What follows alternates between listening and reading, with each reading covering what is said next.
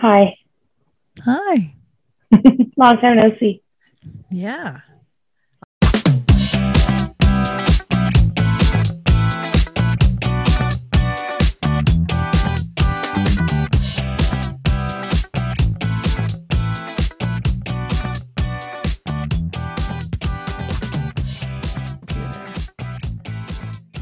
Oh, okay. Now we can go. Excellent. Okay, let's do this. All right, baby. How are you? I'm good. Yeah. We took Wayne to sushi for the first time. Oh. Well, first, have you taken him to a restaurant yet? We have, but like not too many times. The last time was actually pretty funny. We took him to this like Mexican restaurant and we didn't know it was like a live music night. Oh my God. And it was so loud. We probably should have had like those baby earphones on him. Yeah. Yeah. Especially But Mexican. I don't know. No it was a shade, lot of but no, it no, can be no. like, It was just ah! yeah, exactly. And we were like right by the speaker. I was like, oh my God. Oh, But he loved so it. dramatic. Like, loved it. Yeah. That he was maybe like 7 months when we took him for that. Now he's almost a year old and was just like staring at everyone. I was like, should I Rude. brought toys? Guess not, because all these people, he's just gonna be like, he was like mouth wide open, like Oh my God. Wild. yeah. He is a COVID so- baby, so that's to be understood. I was at a restaurant on Friday that had music too, and I was very concerned when I walked in because it's Ukrainian, so it's like a pianist and a violinist and our accordionist, and I was like worried because the person we were with has hearing aids, like she's hard of hearing, Okay. and I was like, oh God, we're gonna have such a hard time Yeah, talking being able to to hear her. each other. Yeah, But we it went wasn't with- that bad. The Oh, guys, good. there was two of them. There was a pianist and a violinist, and then the pianist played accordion as well sometimes. Like at the end of the night, he went around the room, like did the whole thing from table to table type of thing. It was really Ooh, nice. okay. It was Oh, really, that's so I was a nice. nice restaurant. I would highly recommend it. What was it? What's it called? It's in Richmond Hill and it's called Rhapsody. And it's a Hungarian place that's been around for a long time. And it's very old school, like traditional kind of Hungarian place. But I really liked the vibe. Like it was a cool vibe, very clean. It was so clean. And it was like a family run, but nice place. It was really nice. Oh, that's so nice. The That'll be a good food. experience. So good, like fresh, delicious, you know? Amazing. Yeah, it was good. So we both enjoyed some meals out With live recently music. with live music. There was no, I find at the sushi restaurant we go to, the music they play isn't like they'll play My Heart Will Go On by Celine Dion, but it's not Celine Dion It's a singing. cover. Yeah. Yeah, I know. It's like only covers that Yeah, they yeah, play. yeah. It's probably some Asian person that they Oh, have for in sure. yeah. They have Some like a factory cheaper- of singers, you know? Well, and then maybe they don't have to pay as much in royalties to play the No. music. I don't know. Just to cover, I think it costs less, obviously. But Yeah. I don't know. It's an interesting question because, like, why not just play Celine Dion? I don't know. Yeah, I don't know. Maybe it's like the owner's daughter or something. Or they're a famous Asian person we don't know. Yeah, maybe. Or someone I don't know. That I I'm mean, like, I'm wow. pretty ignorant when it comes to that stuff. So, Same. like my friend Um, Carol, she's like a Chinese Canadian, and she'll talk about like Korean soap operas and stuff like that. And I'm just like, I have no idea who these people are, like all these Chinese actors and stuff. I'm Yeah. like, no concept. Oh yeah. Then it's like, but they're so famous in the different like countries that they're coming from or whatever. Oh, honey, there's Especially like famous- Bollywood. There's like a whole Oh. other world. amazing. Bollywood. Like, listen, there's famous people in Quebec we have no idea about. Oh, for sure. No, but they For have their sure. own like industry, right? Like Yeah. Quebec is its own entity and they have their own stars and their own sort of Hollywood system there. Oh, for It's sure. fascinating. Even like francophone, like French films and stuff, I guess. I'm assuming. anything from Quebec, singers, actors, talk show hosts. They have a whole like entertainment industry that's completely separate from the rest of Canada. So I did not know that. it's very cool. wild. It's absolutely wild. But also, speaking of Bollywood, have you seen Triple R? No.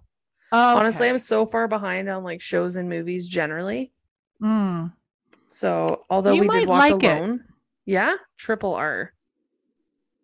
I'm It's gonna look called this it's up. yeah, RRR, and it's an Indian, I think it's Indian movie. It's 3 hours long, and when I'm saying it's 3 hours because you don't realize it's 3 hours. It's like a Really? musical dance action movie. Oh, It's so okay. good. It's so good. I'm looking it up. Yes, it's on Netflix. Last I saw, anyway. So Well, sorry. Bones is back on Prime. Yeah, I know. I think it might have gone off for like a day and come back on or something. Maybe they had to sign a license or something. Yeah, the timing just fell between the cracks. Okay, apparently, if you Maybe. look up Triple R, it's like a moving company as well. So you got to look up Triple R movie. Yes. Oh, Also, it's don't literally look like up. RRR. Yes. Sorry. Oh, no, I did see, I saw commercials for this. Yes, it's on Netflix, I think. It was where I Okay. saw it. Yeah, Mark and I definitely saw a trailer for this. It's so Like as you're good. scrolling through and it's like recommended. Yes. Okay, we have to watch it. Well, if you like action, superhero kind of vibe, Yeah. and it's really quite fascinating, actually. And the dancing is phenomenal. Like Indian dancing is like Oh amazing. yeah. On another level. Man. Well, anything else good on Netflix these days? No, I'm trying to think what did you I say you saw Alone? yeah, Alone Frozen.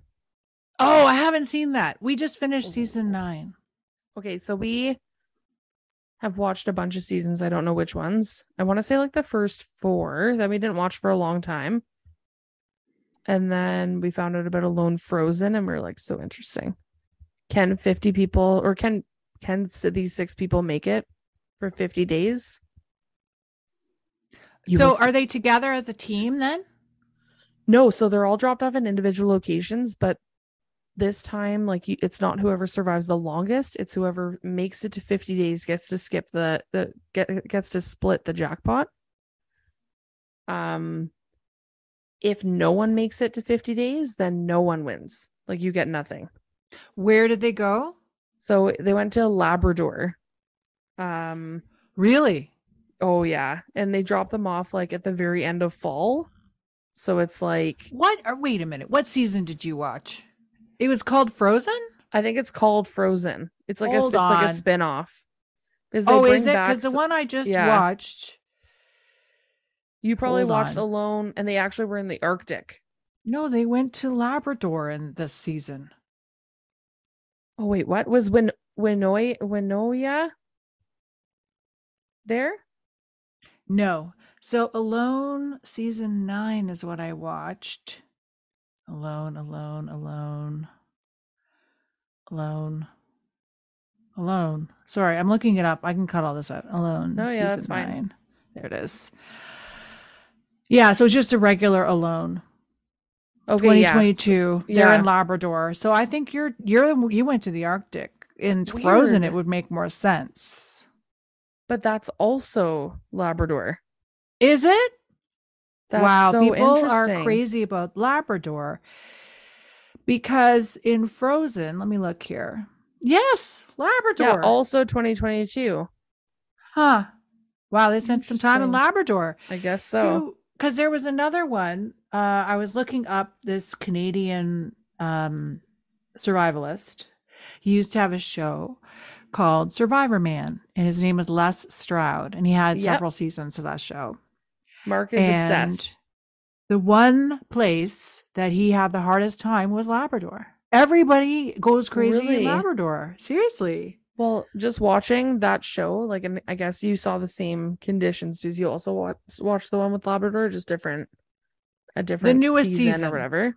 The newest season with Labrador, yeah, but I haven't seen Yeah. Frozen. I think that they filmed it at the same time. So I wonder if they dropped those Wow. contestants off at the same time. Like, was it winter? No, fall to winter. Okay, for sure. For sure, they drop them off at the same time. I bet How is you. that possible though? Like, how is that possible? They have 16 people I don't technically because know. they have 10 people in the main show, six Yeah. people on this show, and they're just How many? dropping them off willy-nilly? How far? Who made it the longest? Or not who, but like how long was the longest amount of days? 74, 75. Are you serious? Mm-hmm. Oh, watch Alone Frozen, and then you'll see why my reaction is that way. No, I get it. It's rough. Like everyone said, God. Labrador is the toughest. Like it's so, and I can see why. But I mean, personally, like I'm from the Maritimes, so I know like this weather is normal. Like it's Yeah. normal. So, but nobody's prepared for it. So And holy shit. Yeah, I would not be able to do that. it's rough. It's rough. And the thing is, No. like, the problem I had in watching this latest season, and we'll move on. I was just thinking about, okay, what really bothered me is that nobody tried ice fishing because fishing you can do year round. And Greg gets Yes. so mad. He gets really mad that they don't know how to fish. Like he gets so mad about it Yeah. because he's like, "There's fish right there." He gets so mad. They're like, I'm starving. I'm starving. There's no There's food. fish right there. Did they collect mussels on your season? No, Okay, it's so they too were dropped off cold in for a different. mussels. Okay, so they were in a different part of Labrador because like for the fall, like right before it started snowing, they were able to like collect mussels at the ocean. Right. So maybe Mark knows the answer to this, and I was talking to Greg about this because it's not for lack of protein, honestly. Like they're able to get beaver, they're able to get fish, tons of squirrels. They ate so Yeah. many squirrels, rabbits, birds, tons of birds. Lots of like grouse. grouse. And my question is there a root, vegetable, or a green or something with carbohydrates? Because There that's must what you be. need. You have to must be. have something with carbs in it for energy. And like They were picking blueberries a lot. no, on that's the not season that we enough. Like saw. I'm talking like a potato style root vegetable. Like Okay. like Greg said you can get carbs from bulbs. Like, Yeah. you know hosta, the green plant everybody has in Yeah. their garden. It's called a hosta. Yeah. You can eat the roots of that plant. I didn't know They're that. edible. Yeah, no, I found that out. It's pretty cool. Like zombie apocalypse skill. Like you're like starving, get a Yeah. hosta, dig it up, eat the root. And you're So, good.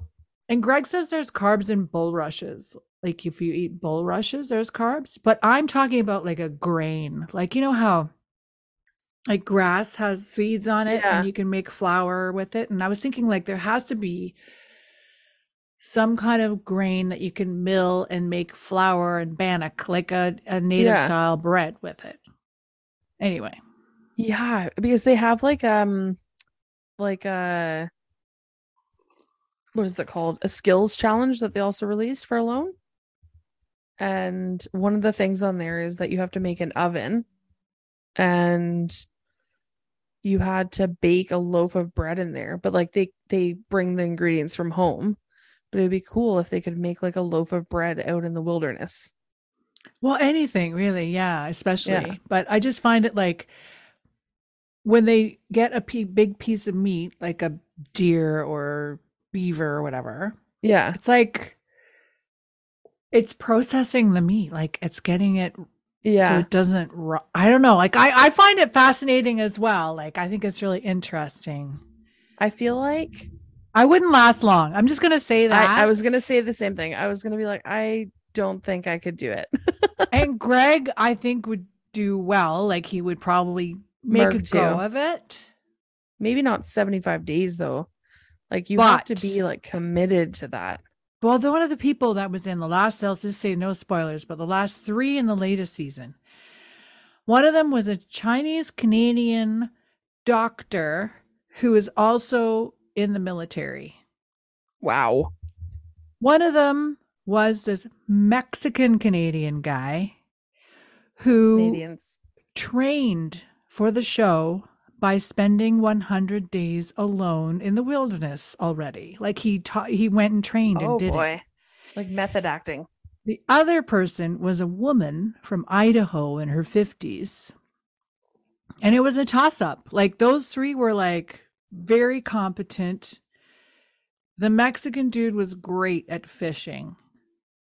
Okay. The Chinese dude was really smart and efficient, like the way that he made, like Greg got so mad at them because they wouldn't make pathways for themselves, like that they would climb through the brush and not make a path. Like, what's wrong with you? Like, how are you supposed to walk through this heavy, heavy brush? Like, just make a pathway. So the Chinese guy did. He made pathways so he would have an easier time like moving around, right? Makes anyway, sense. it's fascinating. It's really cool. It is cool. And this is our Alone spin-off series. Yeah, I know. But I was thinking like it's been done. Like Les Stroud from Survivor Man did it, right? Like he would spend a week alone with his camera with nothing. Or he would do it like if you were stranded, like, and you only had limited supplies, how could you survive? Like, use this, use that, right? And then there's that other guy, Bear Grylls, the British dude. Yeah.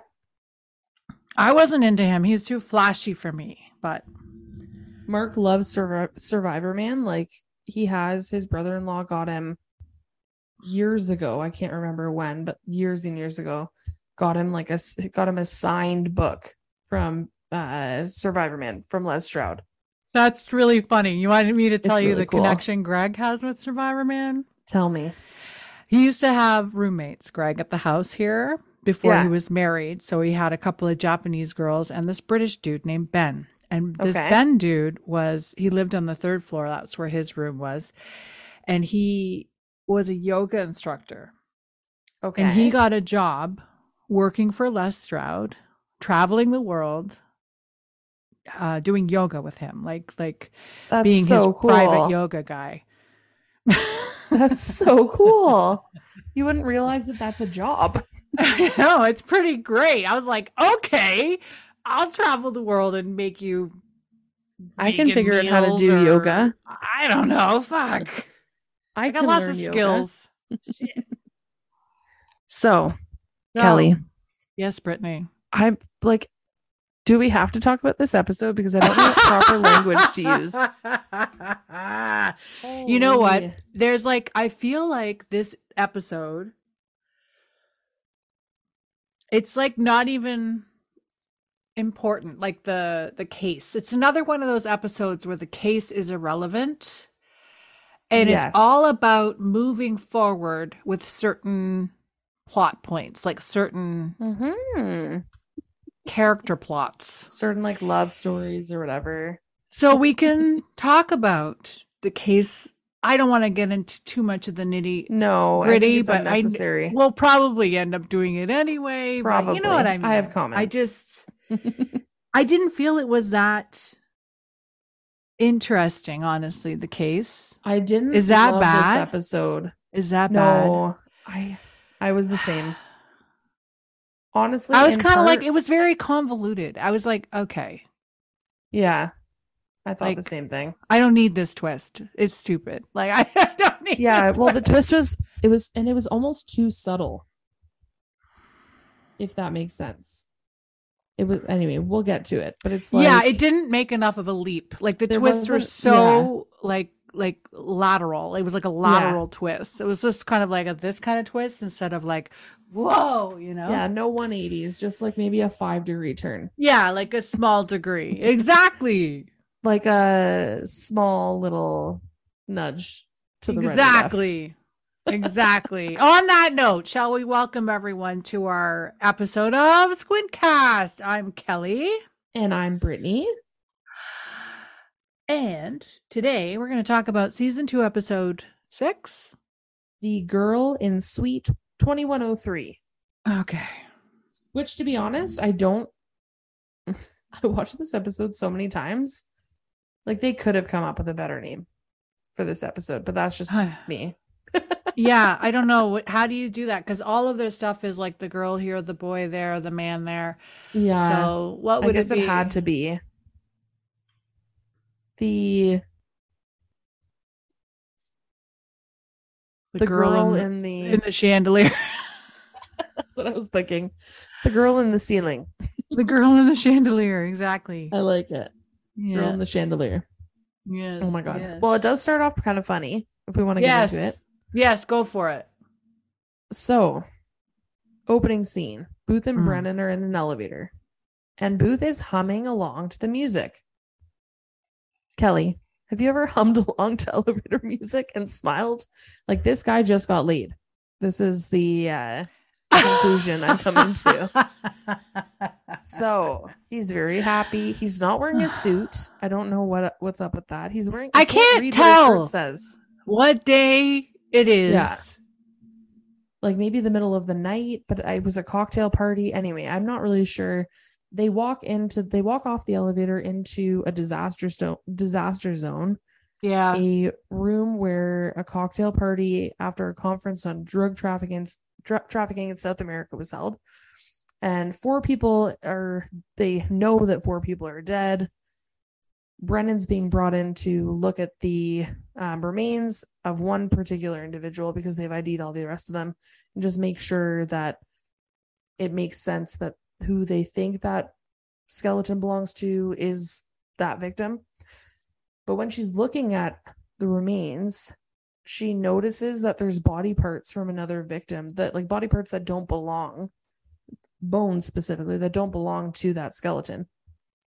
And it was fine. Yeah, that lady was who she thought it was. Whatever. We'd never talk about those 4 people ever again. And then anyway. I know. I just realized died. that they were so unfortunately they died. But the only reason we're over here at this 4th person or whatever is because Brennan starts rooting around or like messing around, and she notices all these extra bits and bobs, like these remains, like are just sort of scattered around this other body. So, needless to say, Booth's like, oh, what's going on? Like, hey, Cam, are you missing anything? Like over there, like bits and bobs. And she's like, no, everybody's intact, whatever. And Brennan's like, yeah, shit, there's like another body somewhere. There's another person here. So then Brennan, finally, after looking all around her, shines her flashlight up to the ceiling and ta-da! There's this incredibly, perfect angle. Like the skeleton with some stuff on it. Like it's not just bones. Skeleton with stuff on it. This like burnt corpse is just like stuck in this chandelier in the ceiling, and like it was like no eyes, but like staring down at them. Yeah, like face first. Yeah. Like, hey guys, I'm over here. But like, how did it get up there? Like, and the chandelier is fine. The chandelier's fine. And his body, like, I don't know how she fit through. I don't know. Did her body go up happen? and around? Yeah. And then land? Anyway, it's very well executed. 10 out of 10 for positioning. Definitely. Definitely. So, yeah. So there are 5 people that died, is what we concluded. We also meet someone important, which I kind of skipped over. Did we meet them here? Yeah, we met him when we got off the elevator. So there's this guy named Radswell, who is Alex Radswell. Thank you. I only wrote down his last name for some reason. He works for I can't think of words. The State Department. Thank you, State Department. So he works for the State Department. And it took me a minute too, Brittany. I was like, even while I was watching the show, I'm like, what the hell does he work for again? I was trying to figure it out. I feel like I typed State Department so many times, but not in this section of my notes. So, anyway, so this guy, Alex Radswell. Yes. Booth hates him because apparently the FBI hates the State Department because they never see eye to eye. They're always on different pages.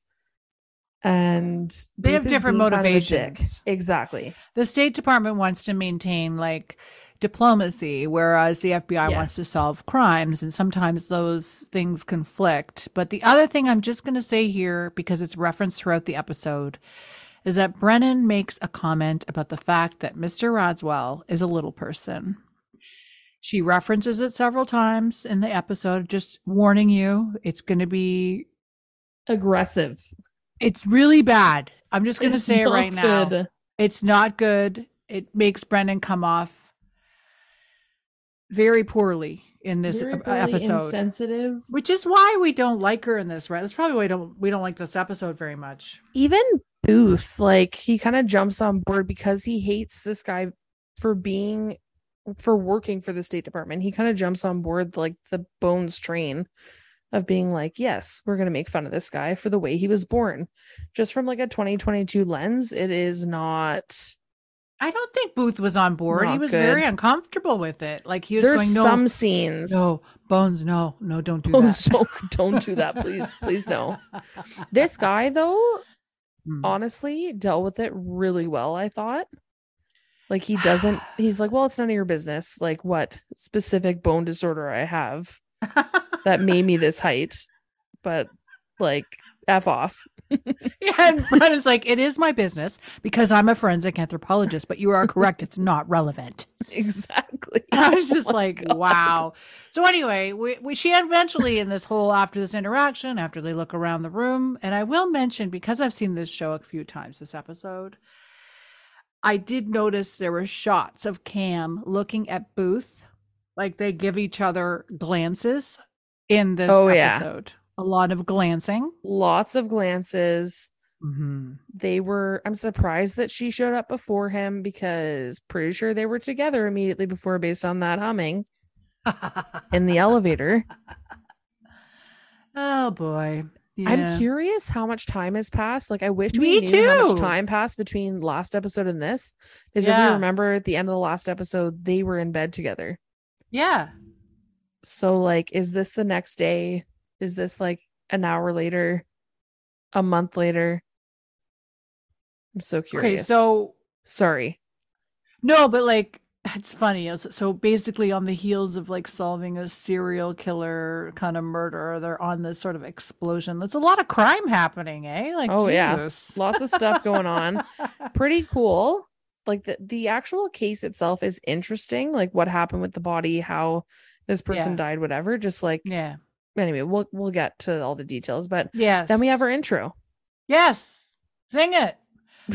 Dun, dun, dun, dun, dun, dun, dun. I should really watch that show too. Ba, ba, ba, ba. That's my favorite part. Oh my God. It's so good. I used to be obsessed. There's a reason why it's been on forever. That's true. It's a good show. A little depressing, but quite good.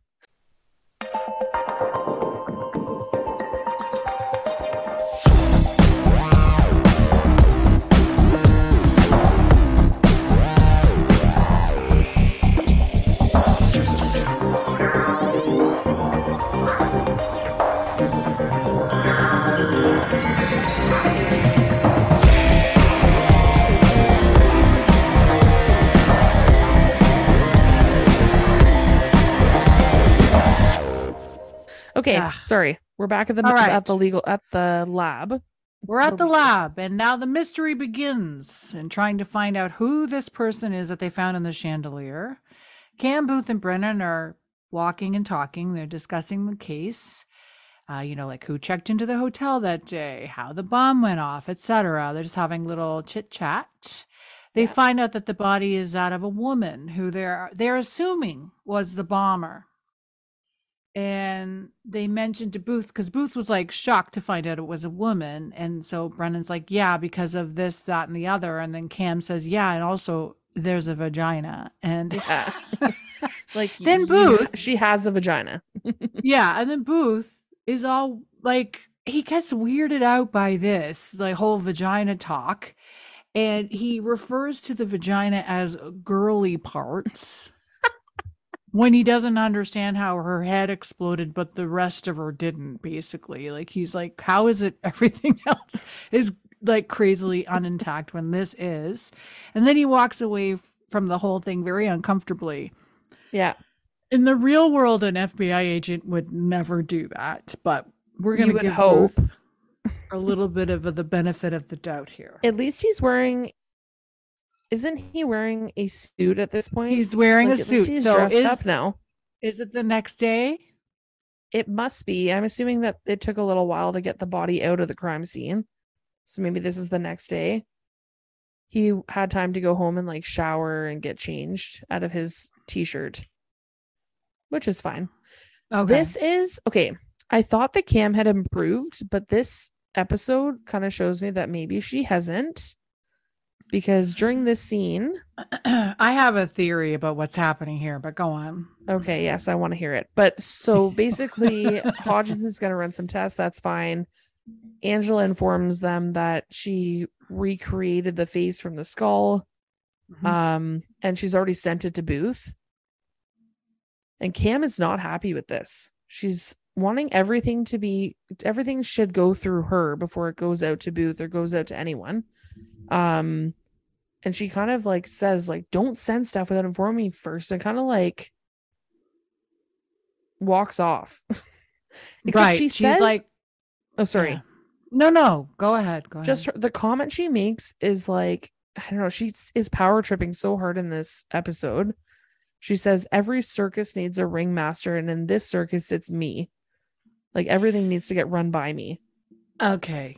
Which is... We'll talk about this later, but I Yes. didn't feel the same way. I didn't think this was a power trip, personally. Okay. I got a different vibe from it, but I just want to mention when Zach and Hodgins confirmed the woman was Caucasian, she was in her late teens to early 20s, and she had these definitive markers about, like, certain... wear and tear on her bones that showed that she was basically a waitress. And I was like, I'm dying to know what a forensic anthropologist would say about my body. I would love to know. Like, no, seriously, like, I think it could be like going to see a psychic. So you pay money and they scan your body, and then they tell you what you've done with your body, and then you confirm or deny, or like confirm it, like, oh, you're right. You're like, Good job. You're able to, good job. But I just think it would be real interesting. It would be cool. Like, oh, you work a desk job. Oh, like, and even trying to get more specific. Yeah, like I want them to tell me if I was a swimmer, if they can tell I'm a boxer, if they can tell, with my house cleaning, she's on her feet a lot. She does this, she bends over, like all that different stuff. It would just be really cool, like a magic show. You pay like $20, you go in, they tell you all this stuff about yourself, and then I don't know. I think it would be really cool. That would be really fun. I wonder if they would get it right. Like, is it as accurate as they are on this show? Yeah, that's the point. I want to know. It's like, you want to know if the psychic is right. You want to know if the forensic anthropologist is right. All right. I wonder if there is we're going to look into this. Yes. Okay. Now we're at the FBI building. Yes. Radswell's there. Brennan's there. Booth is there. And oh my God, Brennan, shut up. So there's basically the three of them are together, and Radswell is commenting on how they need to be more respectful of this woman, of this not lawyer, this judge lady. Yeah, they're about to interview this judge that was present during the explosion. Yes, and she has diplomatic immunity. She's from Bogota, I thought is how you say it, but in this episode, Colombia. Yes, it's Bogota. I did not know that. So she is supposedly a friend of the United States. He's really trying to bring home, like, you got to be respectful, make sure that you aren't overstepping, whatever. And Booth is like, yeah, whatever. Here we go. And Brennan just goes off about how Booth isn't really standing up to him. And if he was making the comments that he is, and he was a full-size person, she's saying, like, then you would be telling him you're going to kick him through the window. But because he's so tiny, you actually could. And it's just so awkward. Then he's making a comment. Basically, this Radswell guy is like, basically telling them, listen, you're going to do what I say or you're going to get fired. So follow along. But okay, question. He says it. Oh, yes. Fired from what? Their jobs? I would or hope from the case. The case. I would hope from the case, because you would think that the State Department can't Wow. get people fired from their jobs, but it's fine. You never know, right? You just never Yeah, know. exactly. But this is kind of like the tables have turned in this scene, and and Booth does point it out because Brennan doesn't get like the State Department guy Braswell is telling them this, but says it in like a very formal way. And Booth has to translate for her for once. And Booth does comment like as they're walking into the conference room, like, "Oh, that was a nice moment. I'm translating for you this time." She's just like, "What?" I know. She doesn't get What's government happening? speak. It's so funny. And Booth is feeling all like chuffed because he's like, ha, I got to translate something for you for a change. So yeah, this guy, Alex, is really definitely like a lot of red tape that's in the way of their moving forward with this investigation. Yeah. And he's proving to be, yeah, a big problem for them. Well, I just want to also- say Bogota Yes. is No. one of the largest cities in the world. It's the capital of Colombia. There's like 12 million people who live there, like within a certain, like it's a small, like 780 square miles. I'm looking it up here. There's 12 million people in this like little space. I didn't know that. Bogota is Is it mountainous? scary.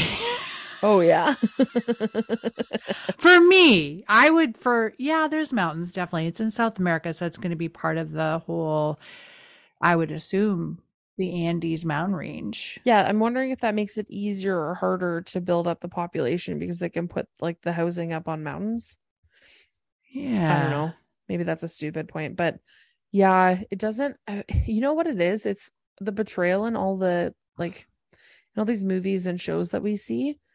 Like you see Colombia as being like this place where they have a problem with the cartel, like, and it's not any different from this episode where there are multiple references to the cartel in Colombia. In fact, in this very scene that we're about to talk about in the conference room, when they're talking with the judge. So this judge, her name is Dolores Ramos, and her husband Juan is there as well. And so she was the keynote speaker at this event that where the so-called bomb went off. Right. And we find out in this scene, okay, first of all, she's not all that helpful. So that's great. She basically gives them no information, but does offer to help. But we find out that they're wondering if they receive threats because they're constantly being threatened by the cartel. And we find out that actually the government always provides them with bodyguards because 8 years ago, their daughter was killed with some issue with the cartel. Yes. Some attack from the cartel. So apparently some friends in the Colombian law enforcement are going to help with this investigation, and they never show up in this episode, spoiler alert, so that didn't actually happen. But they're like, yeah, we've never seen this girl before. Anything else? Do you need anything from us? Oh my god. Oh yeah, by the way, we have diplomatic immunity. So yes, this is throwing a wrench into things too, right? Oh, for sure.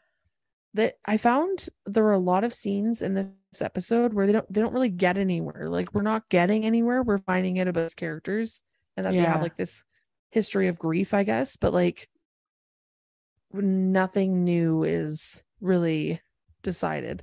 But oh my god, there's a scene with Angela and Hodgins next. So yes, there is. So next scene, Hodgins bursts into Angela's office and wants her to check out some pictures he's taken. Angela says they're not dick pics, just to be clear. Yeah, well, she asks him, do I want to see these pictures? Because she's like, doesn't trust it, he's like, what do you mean? Like, what kind of a man do you think I am? And she's like, well, sometimes guys think things are funny when, they're just gross. Like, so it turns out he took some pictures of the hotel room where the bomb went off, and he thinks he saw something on the wall. Regardless. And after a bunch of talking and like looking at the computer and picture, blah, blah, blah. And like looking at each other with oh my god, what's the here right we word? Go like F no but the whole point or... the whole point of the scene, and there's a few of them, is to get Angela and Hodgins in the room together to have interactions. So who gives a shit? They saw something on the wall, fine. Is it a shadow? We don't know. We're gonna figure this out over time. Is this Angela's job? Apparently, anything to do with sort of computers is her Fire job. inspection. Yeah, we'll talk about that. We're gonna get to that scene, but listen, last season, Zach and Hodgins were bomb experts all of a sudden. So that's true. They are in this one too. You can put your mind, if you can put your mind to it, you can do anything, right? Right. So he gives her the pictures. She's looking at the thing. They're talking and all this stuff. He's very close to her. And the whole point of the scene is that like Hodgins is sitting there and he pulls something else out of his pocket and he wants to talk about another piece of evidence. And she's like, oh, no. You know, I know what you're doing. You're trying to like stay here and keep talking to me, but go away with that piece of evidence. Exactly. Like that has nothing to do with me. Please leave. She's so funny. But you can tell like nothing is creepy about these interactions. At one point, there was like a little bit of a creep vibe, in my opinion, between Hodgins and Angela, where it was like, is Angela wanting these advances from Hodgins? But now you can tell she likes them. Like, because she looks at him and like, exactly, because that's how she looks at him when he leaves the room. She looks at him like she's going, "Aw, like like cute. Oh, he's so cute, so cute." I can't believe this is happening. It's my dream. It's coming through. God. It's coming true. I just combine through and true. So to anyone listening, anyway. So the next scene, we're with Zach and Cam, and there's no point to this scene whatsoever. Well, not really. So Cam is basically trying to micromanage the team, and in doing so, somehow she ends up with one-on-one time with Zach. She's wanting him to open up more, and by open up more, she means like be more communicative with the case facts. Instead, he starts telling her about his close acquaintance that is a woman who is a performance artist, and last month she enclosed herself in a plastic box with 6 rabbits, and it actually went really well. Anyways, so she doesn't want to know that information. This is just fine. Look at this double chin I got going on here today. You're doing great. No, you look beautiful. Double chin. I'm pretty sure I have like 10 chins. Honey, with the angle no, you don't. Anyway, I'm in the shadows. So regardless, Cam puts the kibosh on this like personal information and tries to explain to Zach that she doesn't need to know all this. So then Zach says a name. He says Lisa Winokur, and there was a point to this scene. So we find out the identity of the person that was in the chandelier, and it's not the rabbit performance artist. It's the woman in the chandelier. Her name is Lisa Winokur. Does Cam get creeped out by Zach? No. Like, do you get that vibe, or that she just thinks that he's kind of like socially inept? Yeah, but everyone knows that about Zach. He's perfectly harmless, and he's Cam, so harmless. Listen, I've got theories about Cam in this episode. Okay, I want to know more and more. Okay. Oh my God, this woman. Jesus Christ. Okay, so we end up talking to Lisa Winokur's mom. Her name is Jill. She seems like a really wonderful, nice lady until we find out some information. First of all, she has a really interesting relationship with her daughter, which, like, to each their own, seems very open. She knows that her daughter was a very attractive woman, and although she was living with her because she was in her late teens, early 20s, which seems very reasonable, right? Her daughter got around. She had different partners, and she wouldn't come home sometimes, so she didn't really think anything of it. Booth is the one that says it. He's the one who's like slut shaming Lisa, going, "Oh, did she not come home a lot at night?" And I'm like, leave this girl alone. Oh my God. Well, it turns out that Lisa was kind of seeing someone. Yeah. He was foreign, Puerto Rican, maybe. Like this one, she called this dude Senor Hot Stuff. Right. And he was really rich and really sweet. And these are the only facts that you know about your daughter's fling. Like, it seems like they're so close, but she basically knows nothing about this guy. Not a name, like nothing. Okay. I thought that was kind of odd. I don't know. I liked the mother. I thought she was fine. I just felt so bad for her. because I think she was so good, was though. so The actress? devastated. Oh, the actress was great. was great. I did not like the character, but the actress was fantastic. Yeah. So I'm not trying to put down the actress, that's for sure. But we're back in Angela's office Yes. with Hodgins, Yes. and Cam arrives at the end. But basically, Angela's figured it all out. She's used Hodgins' pictures and has determined that the fire started in this one area. And given the angles and all these calculations she did, the shadow that was on this image that Hodgins had taken was basically a person that was standing there when the fire was happening, but had left when the bomb went off. So there was a fire and then an explosion in that order.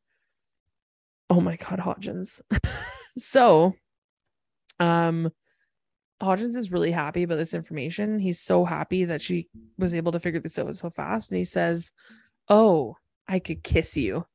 And she says, "That would require permission. And I deny that permission." So, yeah, it's so. Okay. Outside of work, for sure, they're hooking up. There's no question about it. No, well, we'll talk about it later because something else happens here. Okay, But yes. regardless, Hodgins is excited about this new information. He gets up. He goes, I'm going to tell Booth right away. Yes. Just as Cam walks in and she's like, wait a minute, don't. You got to tell me first. And he just keeps walking. He doesn't even stop. But like, Angela can tell her. Yeah. Yeah, exactly. She's the one who came up with the information anyway. Angela's right there. But I guess the whole point you can of just this, say, hey, Angela, what is he talking about? like, what is he saying? But I guess the whole point, this is now the second time that information is going to be reported outside the Jeffersonian without going through her first. So I feel like she's getting the perspective that she's not being respected.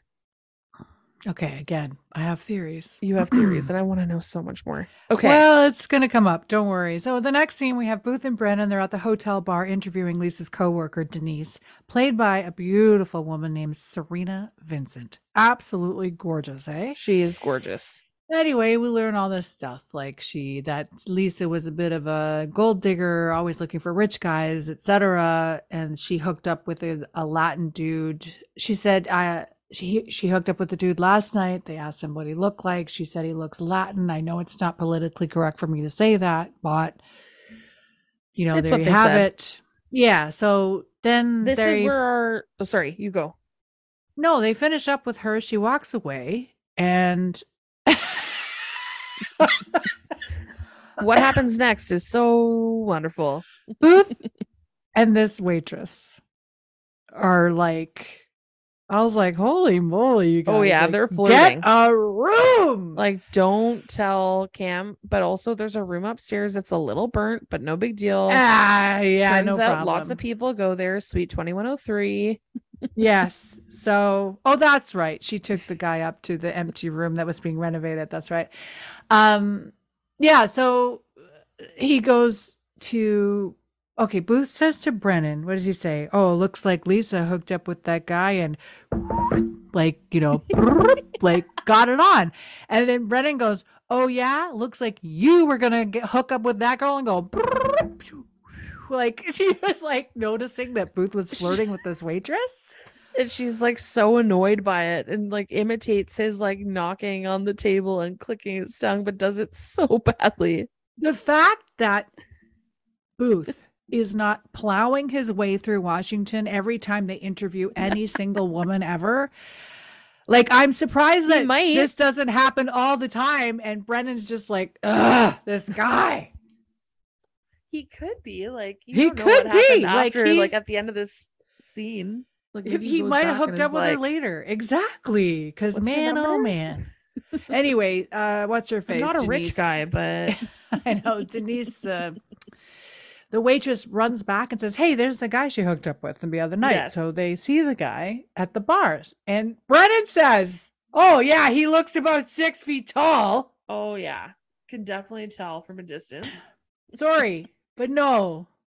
No, this guy is not 6 feet tall. No, he's like 5'7" at most. Brennan is taller than him. We know She's 5'9" in real life, but she's wearing heels. No. Is she? I think she was. Yeah. Not high heels, regardless. Maybe like She's 2 taller than inches. this guy. Yeah. She's taller than this guy. He's not 6 feet tall. He's 6 feet if he has a dating profile, though. Yeah, they go. Yeah, exactly. They go up to the bar. Thank God, man. I just knock on wood. Aren't you happy to have a partner so you don't have to deal with that? I never want to have to deal. Oh my God. They go up to the guy at the bar. They start asking him questions about who he, was sleeping with last night, and he's like, "Hey," he's trying to hit on Brennan, telling her hot stuff. He's trying to lose the guy. And they ask if if he hooked up with Lisa the night before, and he kind of turns around slowly and then starts to run away. And it's funny. It's so obvious that he's gonna do it, and Booth pounces on this guy within a second, has him on the ground. But his bodyguard, which I didn't realize was even there, pulls a gun on him. Then Booth waits like the perfect amount of time so that this guy, I guess, feels comfortable that he's not gonna go anywhere, and then attacks him. Slowly gets up, grabs this guy's arm that has the gun in it, grabs the gun. And then somehow both men end up on the ground, and Booth and Brennan are towering over them with the guns pointed. That was a good scene. I liked it because so Booth cool. Threw the gun at Brennan, and she caught it, and they both pointed it like they were like, "Ha ha, got you." I was like, Jesus, when did they practice that? I know, it was very well choreographed. Wow. Maybe between when Cam is there hooking up with him. Oh my God. And when he's working. Oh my God. That's their practice time. But it turns out, so this guy's name is Antonio Ramos, which you might recognize the last name. He says, "Call the Colombian embassy. I have diplomatic immunity." Right. And we find out very shortly, not the next scene, but very shortly, who this guy is. Right. And we find out very information at the lab. We go back to the lab. Cam is examining the body. She and Zach are together again. They have a lot of scenes together in this episode. Yeah, they do. It's because Zach and Hodgins aren't together as much anymore. I feel like they needed to find a new scene partner for Zach. Yeah, basically. I wonder how what's the actress's name? Who plays Cam? One?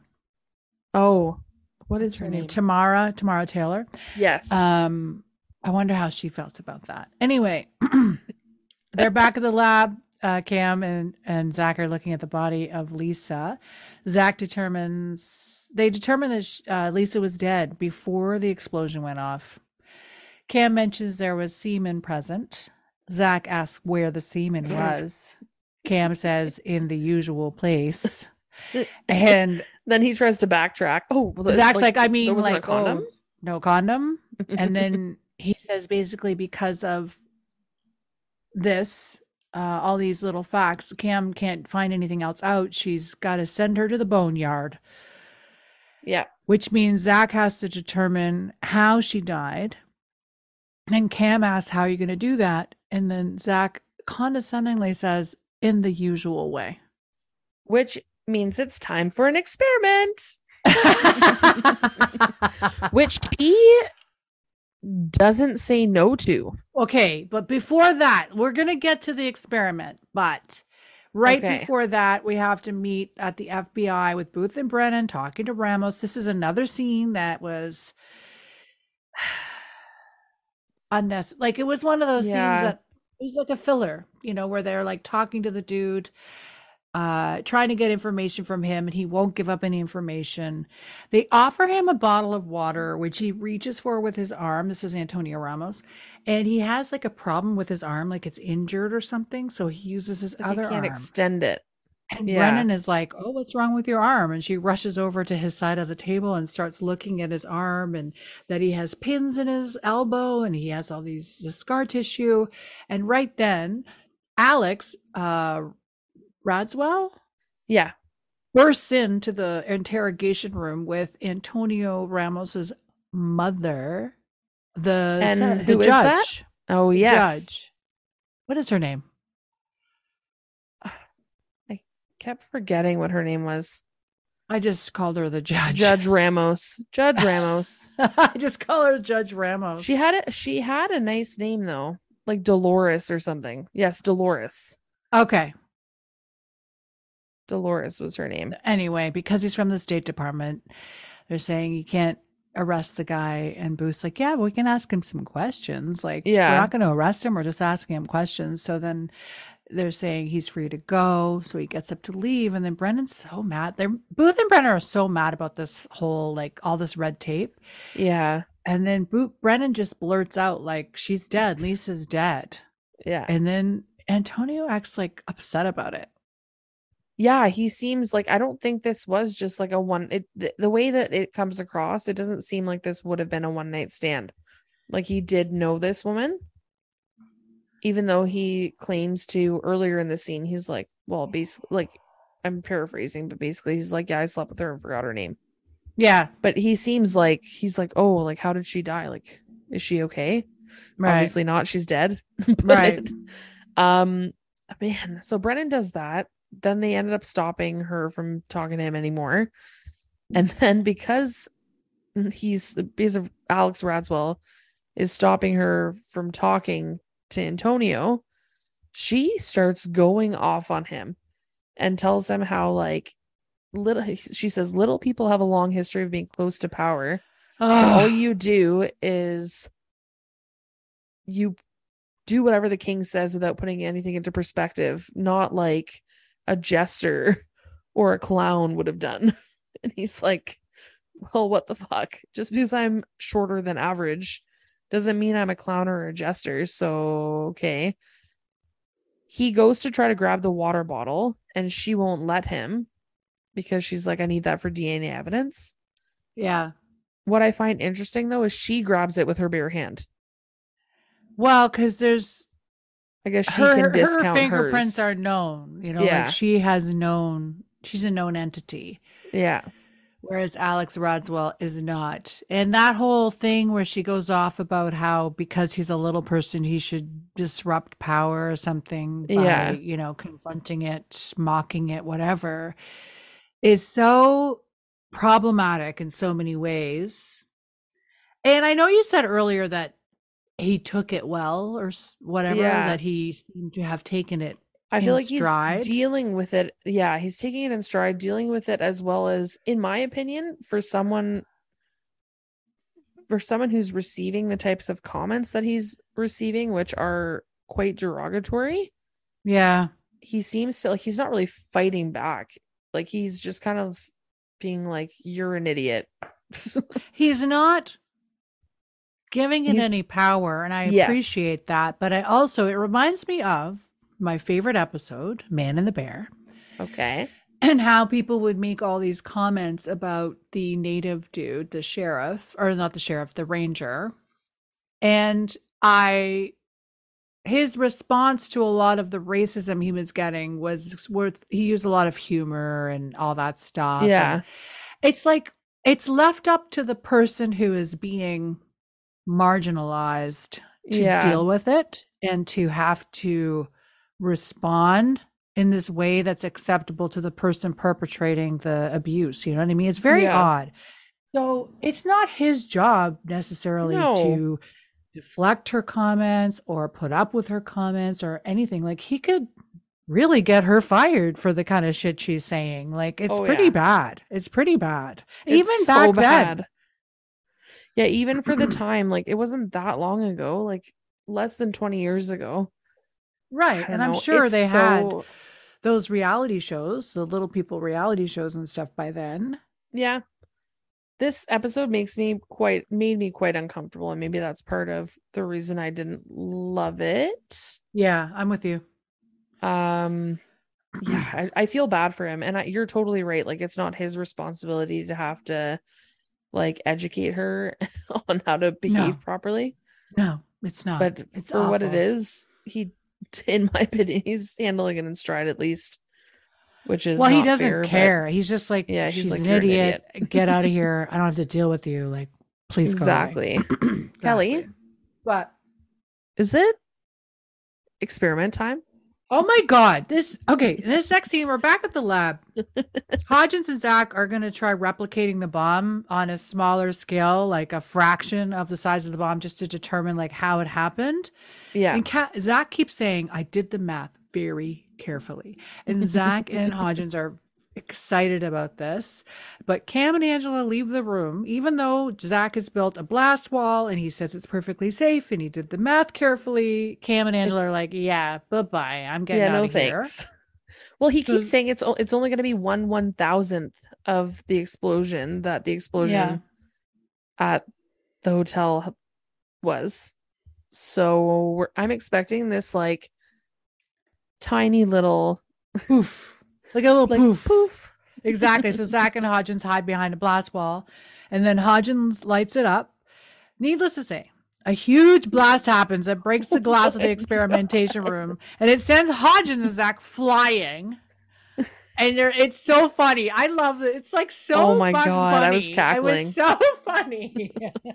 It was filmed so well. Like, it was. Bless this director. It was like a cartoon. It was so funny. And then like Angela and Cam run in. They're like, "Are you okay?" And Hodgins like, "Yeah, I'm fine. I'm fine." And they're so excited. Like they're all covered in like soot, and they're like, "Ha ha ha!" They're all full of beans. And Zach's like, "I don't know what went wrong. Like I calculated it, you know, my math."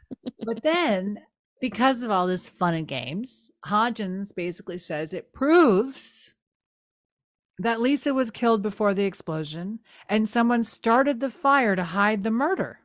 But they didn't know that there was all these cans of like paint and stuff that with the pressure and the heat from the fire, it caused an explosion. Yeah. So they thought, oh, perfect. I'll start this fire, cover up the fact that I murdered this person and be done with it, except oops.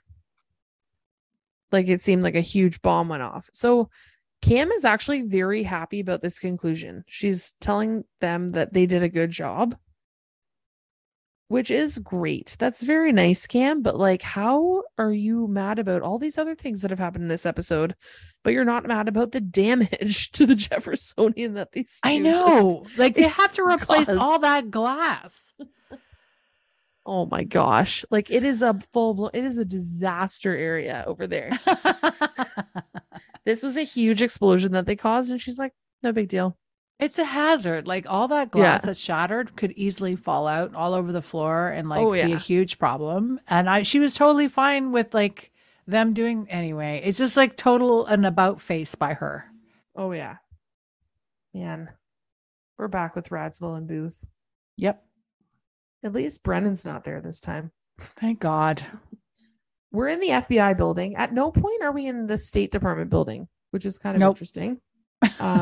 Alex is doing all the commuting here. Poor guy is like taking the bus, taking Uber, maybe driving. Who knows? Yeah. He's commuting like far. Maybe the State Department building's like next door and I'm making a big deal of it. Yes.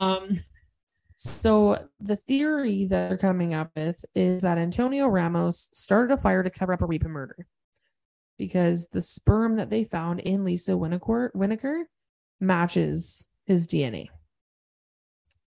Seems like a pretty solid theory.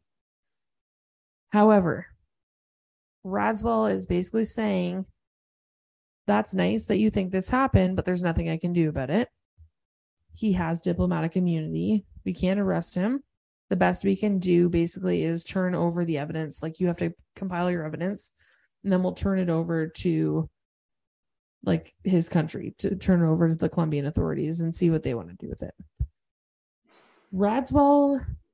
Booth is pissed off about this, and Radswell tries to pull at his heartstrings, which does not work, by explaining to him that Antonio is like this because like he is the way he is. There's a convoy had attacked a cartel convoy had attacked them back in 1998, in case you wanted to know. And he was running from this blast, running from this scene, and apparently he was carrying his dead sister behind him. This whole scene is like, again, like kind of a filler, a little bit total of filler, like super sad story, but it doesn't discount the fact that he killed 5 people. Antonio, in theory, had some trauma, so he's a playboy and Yes. abuser because he's had trauma. Fine. The Yeah. the point is, Alex drops this information about the dead sister's brains being picked up by Antonio, and it was all very traumatic. He leaves Yes. on the elevator. Booth gets a call from Cam saying that they know how Lisa died. So the next scene, he goes back to the Jeffersonian and hangs out with everyone in the bone room, and they start going over all these details with him. This is great. What happens? Yes. We find out some information. Sorry, just quick question. Do you think at the end of that conversation, because we don't hear the whole conversation, do you think she was like, we think we know how Lisa Winokur died? Come by my place tonight? Like, is this later on? Is he going straight to the lab? Was there like a quickie in between? Oh my I'm sorry, God. I'm being terrible, but like, oh my God. You're not terrible. It's fine. Imagining them having sex is quite sexy, actually. They're both beautiful people. They are beautiful people. Beautiful. Sorry, I got distracted. But yeah, we find out how she died. She was strangled. Yes. And not just any strangulation. She was strangled in a way where she was face down on the ground and then strangled from behind. Yes. They also notice. Yes. Go on. You go. No, they found some fibers around her neck. Yep. And then Zach keeps explaining things about the injuries she suffered using like layman's terms. And he says to Booth, I'm putting this in layman's terms so that you understand, Booth. And it then was just a broken finger, and that's for you, Booth. Every time they mention like the Latin name of the bone, Zach translates it to like regular English bone name, and he goes, "That's for you, Booth." And Booth I love this scene because he goes, "Thanks," like to Zach, and then it shows Cam. Cam looks at Booth like, "Aw." Like she likes that Booth is being nice to Zach or something. It's like interesting, eh? Well, because in their last interaction where the three of them were in the room was in the last episode. And that was when Booth said, you know what, Zach, maybe you go back to not talking to me. So, well, the last interaction we saw, I'm sure there's been other interactions, but yeah, again, like to go from that to this, it's kind of interesting. We do find out that, so there's damage to the T3 and T4 vertebrae, which they can't explain. So that is something that Brennan wants Zach to go and investigate. Yes. So that's important because we find out more information about that later. But they also talked about a dislocated shoulder, which Cam explains is a very typical injury of someone who's being strangled. And when she said that, I was like, that's terrifying. Like the thought. Yeah. Like, not only am I being strangled to death from behind, I'm also like experiencing this excruciating dislocated shoulder. Yeah. Anyway, I thought that was so terrifying. It's terrifying, but it totally makes sense because I would assume that when you are being strangled from behind, hopefully this never happens ever to anyone we know or to us, but I'm assuming that like you be fighting for your life. So you'd be trying to reach back and you'd be trying to like that, those actions alone, I'm assuming would dislocate your shoulder. Yes. Ugh. So basically this woman suffered a horrible, horrible death. Yeah. And then her body was burnt. She's fucking murdered, then exploded. Man. Murder is bad. And then she ended up in a chandelier. That should be our next quote. It's like, and then he died. So sad. I'm gonna swing from the chandelier.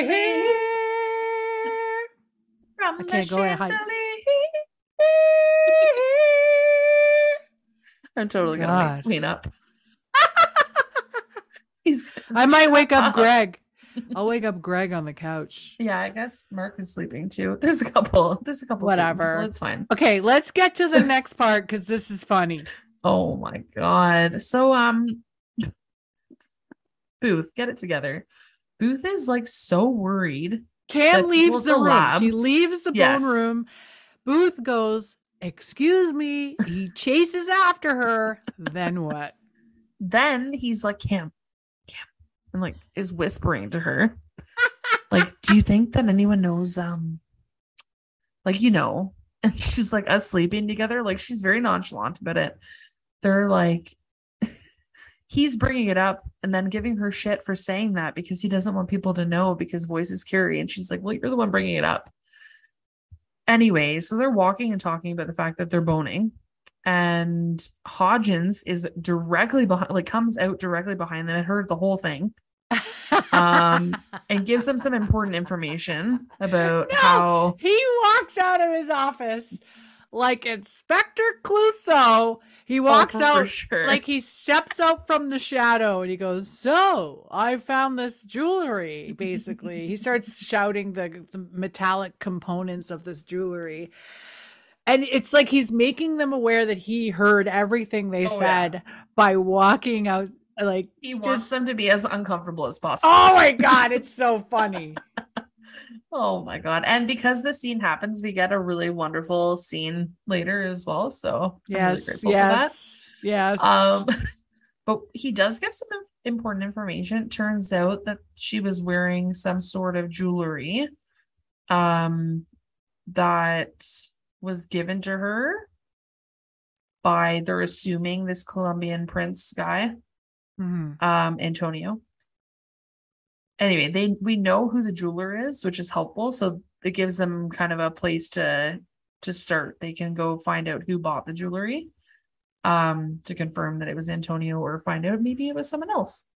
Oh my God, it's so awkward. Like, I know Cam and him are like, oh, okay, like they're walking, like they're trying to keep it together, but Cam kind of walks off and Booth's like, yeah, like, and walks back towards Hodgins and like takes the tray from him. He's like, oh yeah, I guess I need this.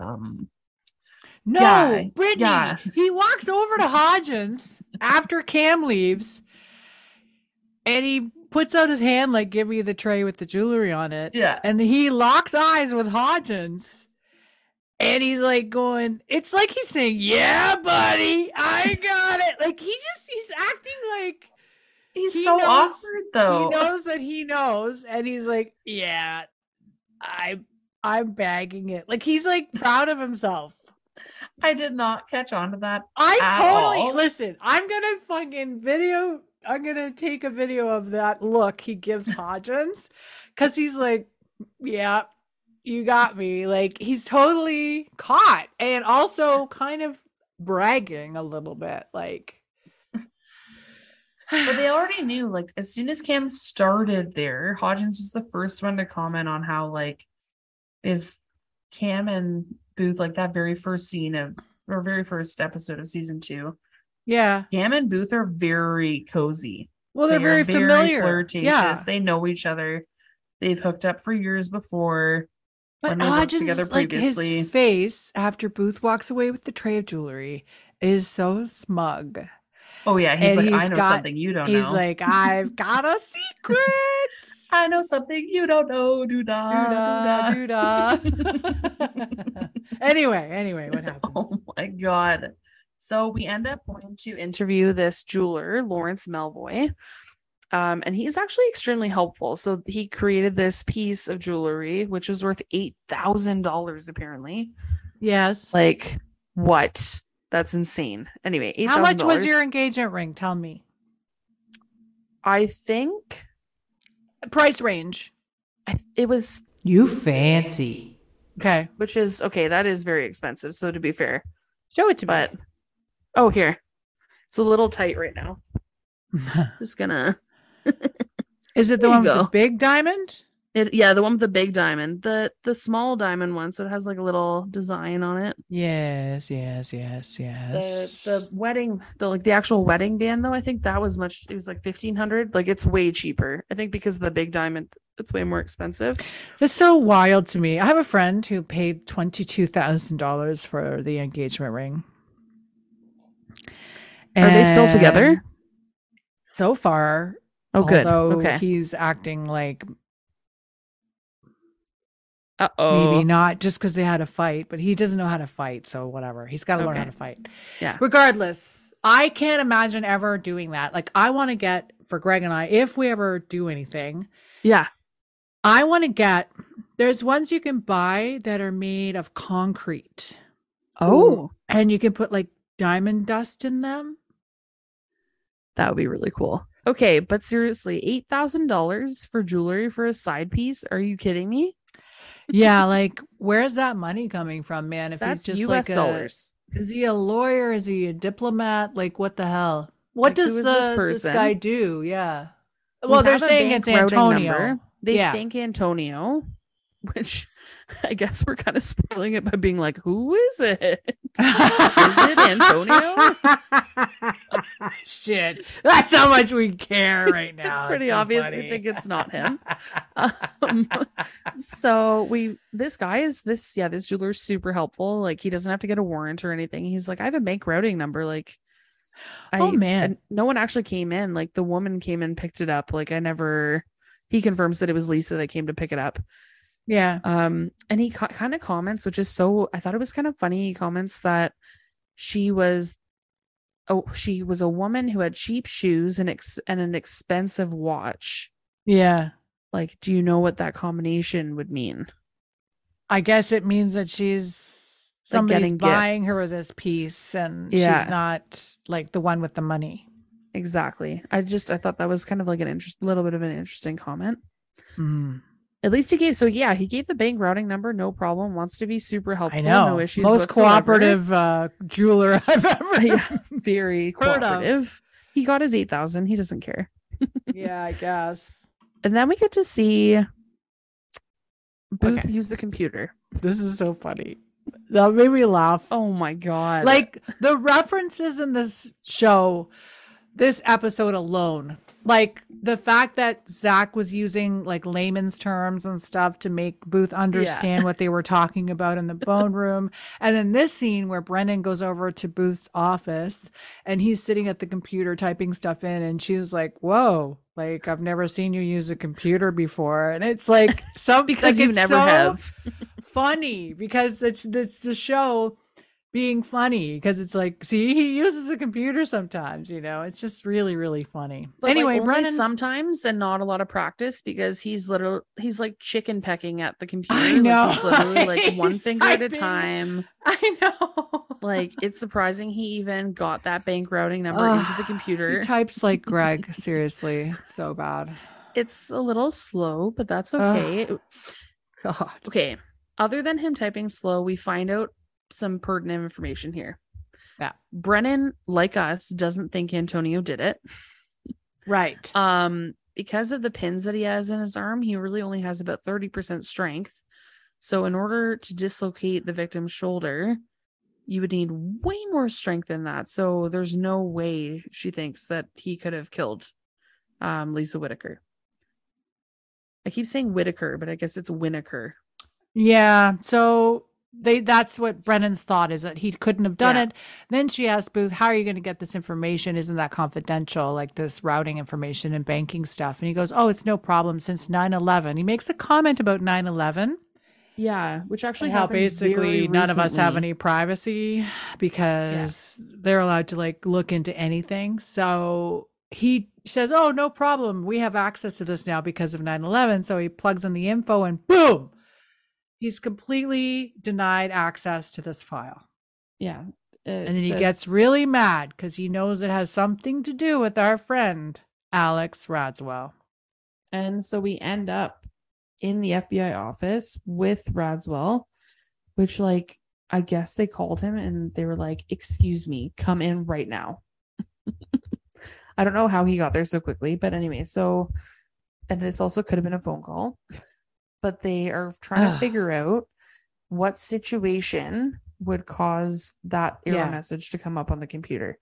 Right. And he starts listing off a bunch of things, but the number one thing is that someone would have had diplomatic immunity that's related to that number. Tell me more, Kelly. I'm sorry. I'm just so mad about this scene. Anyway. There's a lot of issues with this scene. I don't even want to talk about it. Like, I'm uncomfortable, but a couple things happen here. Yes. They're trying to pressure Alex into giving them some kind of information. But then two things happen. Brennan asks Booth. She goes, can I ask him a question? She's asked Booth permission from Booth to ask Alex a question. And Which Alex he never says, does. Well, Alex says, I'm I'm small. I'm not invisible. Like you can ask me directly. Yeah. Like, and then Alex finally gives up a small piece of information that's a little bit useful. And Booth makes a comment about getting this little bit of information. He goes, "Good job, Alex. This is how we could work together, baby steps." And then as soon as he says that, he regrets it because he's like, "Oh, I shouldn't have said that." It was like kind of he put his foot in his mouth because it could be taken or misconstrued. Which I think maybe it wouldn't have been, but then he's like, "Oh, like no offense," and then Brennan starts chuckling. She starts Like- laughing. Oh my god, Brennan! She starts laughing and explaining the joke to Alex. Yeah. Well, oh, get it? Because you're small, baby steps. Like she just like makes this joke and then she goes, "Oh, I guess that's offensive." Like this is the obtuse Brennan that I don't like. I She don't needs like a little this. bit of sensitivity training, I think. No, but I don't think this is real. Like this is not No. who she is anymore. It's not her personality, so it's a bit of an odd jump for them to have. I Also, was kind like, of a weird storyline that they've written at all. I don't understand why they're doing this. Like, yes, he's a little person, but why are you pointing it out every scene he's in? Well, it also, yeah, like they could have just had Like he's as an just actor, a regular. He is a State Department employee. Why do we need to talk about it anymore? why do we have to keep talking about this? Like as an actor, I would be like, "Fuck you guys!" Like this part, Oh, yeah. like thanks for the job, but fuck, like every scene they Yeah. got to make a joke about how he's a little person. This is basically where we see that like person that I've been talking about, how he's been taking it so well, like taking Yeah. it in stride. This was the end of his views. Oh. He was like, I can't help you. And just There's no walks way. off. Why would he help them after that? No, they're being absolutely awful. Like I felt uncomfortable watching this episode. Which it's means, which is crazy to me because it's like the next scene. I just want to say that scene with Brennan was so bad that the next scene was a relief. Oh yeah, and who's in it? I think we're gonna talk about favorite character. how I feel about this scene because the next scene we're back at the lab with Hodgins and Angela working together again. He brings her a cup of coffee and they start talking about the silk found around Lisa's neck. Yes. This fabric they found, these fibers they found that were made of silk. So then Hodgins goes off, he knows a lot about silk. He talks about all the different types of silk. And Angela's just like, "Oh my God, like you are a man of odd enthusiasms. Like And just the fact that you know all this stuff about silk." She likes it though. Like she's loving she finds it. endearing. And then he says to her, "I know something. And when you know that thing, you'll know I know it. And then we can talk about it." Because he's dying to tell her about Cam and Booth. And then he does something that would be creepy if we didn't. Smells her hair. Yeah. Even if Mark did that to me, I would be like, what the fuck are you doing? And then she goes, "Are you smelling my hair?" And then he goes, "I'm a man of odd enthusiasms." And then he walks away. Now. And she's just like, she starts smelling her own hair and she's kind of smiling. Like, we have to talk about this because I know we have to move on, but no, we need to discuss this. It is James, after all. This is the scene when I first watched this show ages ago, where I thought it was so fucking weird that he was being tolerated. Like, I didn't understand why she was being so cool with him doing this crazy shit. But your opinion has changed. Since you told me you think that they are on the DL, like hooking up, it's changed my perspective completely. Yeah. Like, I don't know what happened the first time I watched this show. Like, I feel like maybe I slept through a couple of episodes and missed the cues or something. And all of a sudden he's smelling her hair. And I was like, what the hell's going on? Like, I didn't Okay, Jeffrey Dahmer, understand. calm down. Do you know what I mean? Like when you fall asleep Yeah. watching TV and you're just like Oh, for sure. dozing, and then you don't bother going back to watch the Yeah. episode because it's just like eating cotton candy and who cares? And you just move forward, whatever. Yeah. And I must have missed all the cues. Yeah. Well, we're Because talking about it now. Yeah. I feel like we pick up on it much more easily because at first it was like, wait, is something going on? And then they're laying it on heavy now. So it's like, Oh okay. my God. It is He- so thick. Yes. He brought I also thought like he brings her coffee, and in my mind, I'm like, he knows her coffee order. Like, okay. Exactly. He knows how she takes her coffee. Okay. But I will say this. I worked in an office for like 6-7 years, whatever, at this wine agency. And we had a woman who worked our reception desk. She was a retired teacher. She took the job on just for extra pay. She only wanted to make a certain amount of money so it didn't disrupt her pension, blah, blah, blah. And I didn't know what we were getting when we got this woman, but she was a godsend. She did everything for us. She'd order meals. She'd make us coffee every morning, like grind coffee beans and make fresh pots of coffee and do it. She knew how everybody took their coffee. And mind That's you, when I worked as a incredible. waitress, I knew how everybody took. I know how people take their coffee, Yeah. but Hodgins knowing how she takes her coffee is a different thing. I don't think he's had Yeah. a service job. I don't think he's ever had No. a job in the service industry where he would know how people take their drinks. So, Yeah. It's cute. These two, like, it is, you can tell.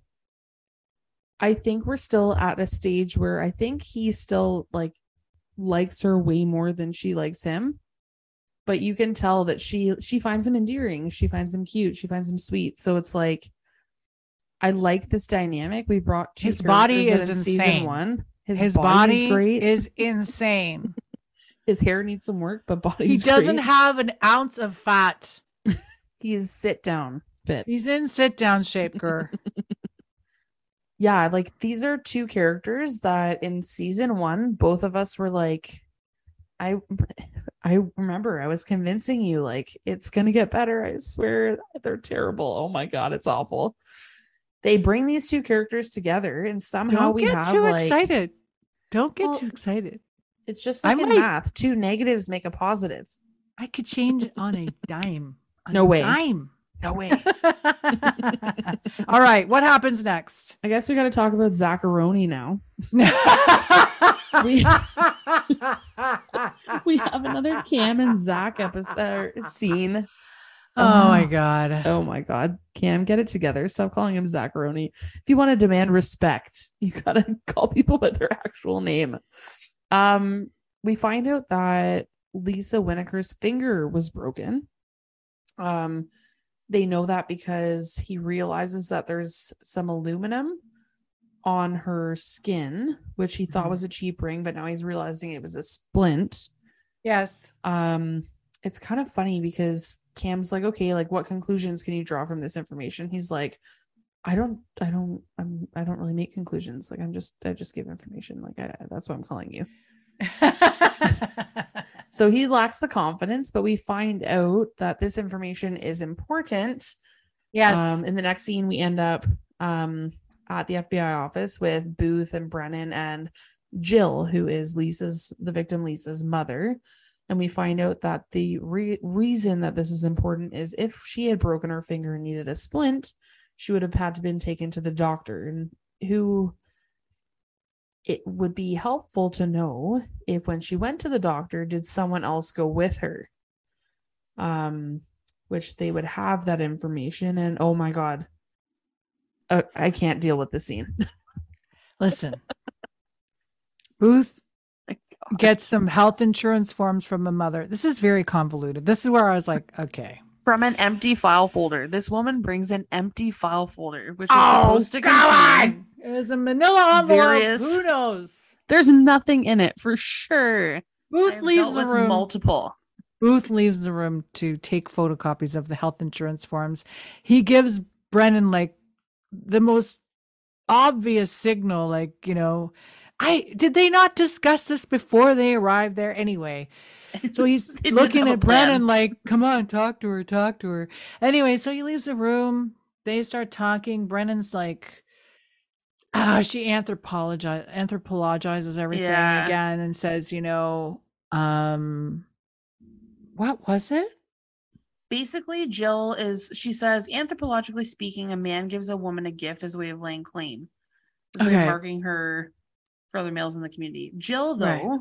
is like, basically Cole's Notes version was like, yeah, this rich dude was going to break up with my daughter, so I told her she should get pregnant. Yeah, she advised her daughter to get She's pregnant like to 19. trap him so that he would be obligated God. to pay her money for the rest of her life. So Okay. big twist, that 5-degree twist is about to happen. And Yeah, so Brennan basically leaves the room, tells Booth about what the mother said, and then they find out that a person went with her broken finger to the hospital to get it set. And the person who went with her, drum roll, please. okay. The person that went with her was Juan Ramos, Antonio's father. Dun dun dun dun. It's a family affair. Judge Ramos's husband. Like, oops. Who goes to the hospital with their girlfriend side piece and signs a form? Well, not just that, but like this dude is having an affair and having unprotected sex. Anyway, Brennan tells Booth about what the mother said. And then Lisa's mother is feeling guilty, feeling like it was her fault that her daughter got killed. And Booth says, yeah, she probably did. Yeah, she did. It's like, whoa. It is true, though. Like, that's cold. Bad advice. This is Squintcast life advice. If Don't you do that. no. If you have a sugar daddy, do not try to make him a daddy. No, don't do it, because you know what? Sugar daddies are a dime a dozen. You can get another one, no problem. A, B, you'll be saddled with a kid for the rest of your life. That's true. C, number 3. Like, mix it up. You don't want to be stuck with this guy. Oh my God. Not great. Not a good situation. Also, number 4, you could die. Well, you could be murdered. Exactly. Not good. Terrible. And that concludes Squintcast life advice. Oh my God, we should have a little life advice channel. We could do our Patreon. We could do a separate Patreon just giving people advice based on the fact that I've had every job known to man and you're like set for life, basically. Oh my God. You haven't figured out, Brittany. Complete lack of, well, kind of. I have an idea. You know what's going on. My life is a goddamn mess. No, it's not. You're just a person of many talents. It's a mess. I have a talent. Accounting. You have so many. No, you sing. You're a singer. I have some other talents, but mainly my job. You're also very kind and sweet and thoughtful. Thanks. There Okay, you go. well, I wasn't fishing for compliments, but it was very nice. Oh my God, we're back at the FBI office. Are we just completely avoiding this conversation? Like, I don't want to deal with this Radswell guy anymore, not because of him, but because of how they interact with him. Exactly. Although this scene was okay. So Radswell is arriving at the FBI office as Booth and Brennan are waiting for him. I don't understand, again, why this couldn't be a phone call. They were supposed to bring Juan Ramos in for questioning, but turns out he decided to go back to Colombia and get on a private jet out of Kent Island Airport. So time for a car scene. We're back in Booth's SUV and they're rushing off to this airport. And Booth decides that it's time to call Hodgkinson, the conspiracy theorist. And they call him. I love the way he picks up the phone. He picks up the phone. He's like, bug, slime, particulates. What's your poison? I I love Hodgins in this episode. He's great. So he is given the go ahead to call the FAA and tell them that this private flight to Bogota is about to leave, and for whatever reason, terrorism, aliens, whatever, Yeah. it cannot leave. So he's like, okay, again, another line that was hilarious. He says, full court press, no holds barred, maximum effort. Booth is like, I don't care, just get it done. So Yeah. oh my god, Hodgins is like the happiest person alive. They end up at the airport, and Yes. SWAT is there surrounding this. Not just that, they got everybody. They got Homeland Security, they got FBI, they got everyone is SWAT. there. That everybody showed up based on what Hodgins has called into the FAA Yes. is some kind of threat. So they had to ground this plane so the Ramoses get off the plane. Oh my god. Which they're like looking at each other like, oh, what has happened? But it's Yeah, and your like whole Brennan- family knows this person. In the very first scene with them, they were like, I don't know who this person is. I know, it's crazy. So basically, Brennan's like, what's going to happen to Hodgins if it gets caught for like making up this threat? And Booth goes, like, let's hope they don't find out. We'll talk about that later. Yes. I'm just going to mention again, there's a picture of that, all three of the family members standing together. These people are not 6 feet tall. I'm just going to say that. Definitely not. This is a fairly short family. Apparently the mother's supposed to be 5'9" without her heels. I think that they were trying to create a situation where like they were She is a little taller. I'll give her that. She is taller, but like anyway, yeah, you're right. Especially the son. He's not 6 feet tall. No. So Booth is quite pissed off because of the whole diplomatic immunity thing. Radswell's saying like the only reason that we stopped this flight is because a highly classified code phrase known only to gold-plated assets inside a terrorist organization was told to the FAA. Yeah. So they took it very seriously. Otherwise, I would assume that you have something to do with it, and we still can't do anything. Like, right. You stop this flight, sure, but there's literally nothing we can do because of diplomatic immunity. And right. Cam so is also there. Yes. Sorry. Yeah, everybody's mad about this whole situation. Oh, yeah. And Alex says the only way you're going to get these people is if they agree to drop their diplomatic immunity. Yeah. That's the only way. And so Brendan asks, like, how long do we have to get them to do this? And he basically says 24 hours. Yeah, apparently that's about how long it takes to take a plane apart and put it back together. Yeah. 24 hours, I guess, which makes me not trust flying anymore. I know, right? That doesn't seem that long. Doesn't seem long enough to put a plane back together. Oh my God. Okay. We have another scene with Zach and Cam, although Brennan, I guess, does end up in there because she gets called in. Oh God, this whole convoluted mess. Kind of weird, but yeah. So Zach has come to the conclusion. Well, he's kind of, again, just giving information. So between Cam and Zach, they figure out that information or that injury that she had between the T3 and T4 vertebrae, yeah, is actually quite significant. It turns out that something had pierced through the victim's back in that location, not sharp enough to be a knife, but something sharp enough to be able to pierce the skin. Yes, to puncture yeah, sure. like maybe like a golf tee was their thinking, right? But their thinking is that Juan Ramos drove something into her back with his foot, like a golf tee or something. And this is a huge revelation because they didn't really know what that was initially. Cam literally yells down the hall to Brennan, get in here. And she's like, I have a cell phone. Why are you not respecting that? But it's a cool scene because and it's not the same director. This director that directed this episode, she actually only directed this episode of Bones. Yeah. Karen Gaviola. Okay.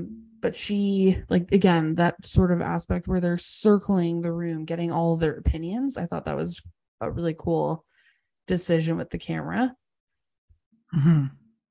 But holy shit, not only was she strangled, but she was also stabbed through the back with something that wasn't a knife, something that was Yeah. blunt enough to just go, like blunt enough to not injure the bone, but sharp enough to go through. Yeah. So the last little God. bit of this episode, they kind of like, this is a crucial piece where another twist is thrown into this. I was like, Jesus Murphy, how many twists and turns are we going to take here? So now the Another whole 5 degrees. the whole Scooby gang is here. So Booth's there, Angela's involved. We've got Zach, we've got Brennan, obviously, and they're looking at footage of Juan Ramos and Judge Ramos in the elevator in the hotel the day of the explosion. And they're trying to figure out what he might have had on his person that would have created this puncture wound. And then Yeah. Brennan, Angela's like a pen. Yeah, they're like, he has a pen. They're just trying to, they don't know what they're looking for. So they're trying to figure it out. So then Brennan notices something. She's like, huh. And then she sort of zooms down and notices that Judge Ramos is wearing a pair of heels, stilettos. Yeah. And she's wearing a silk scarf. It's pointed out. She's wearing a beautiful silk scarf. Yeah. So this seems like she's quite tall. She's tall. Yes, like a slam dunk. Because So she's 5'9", but wearing 3-inch heels, she would be about 6 feet tall, which is the height of the killer they were assuming.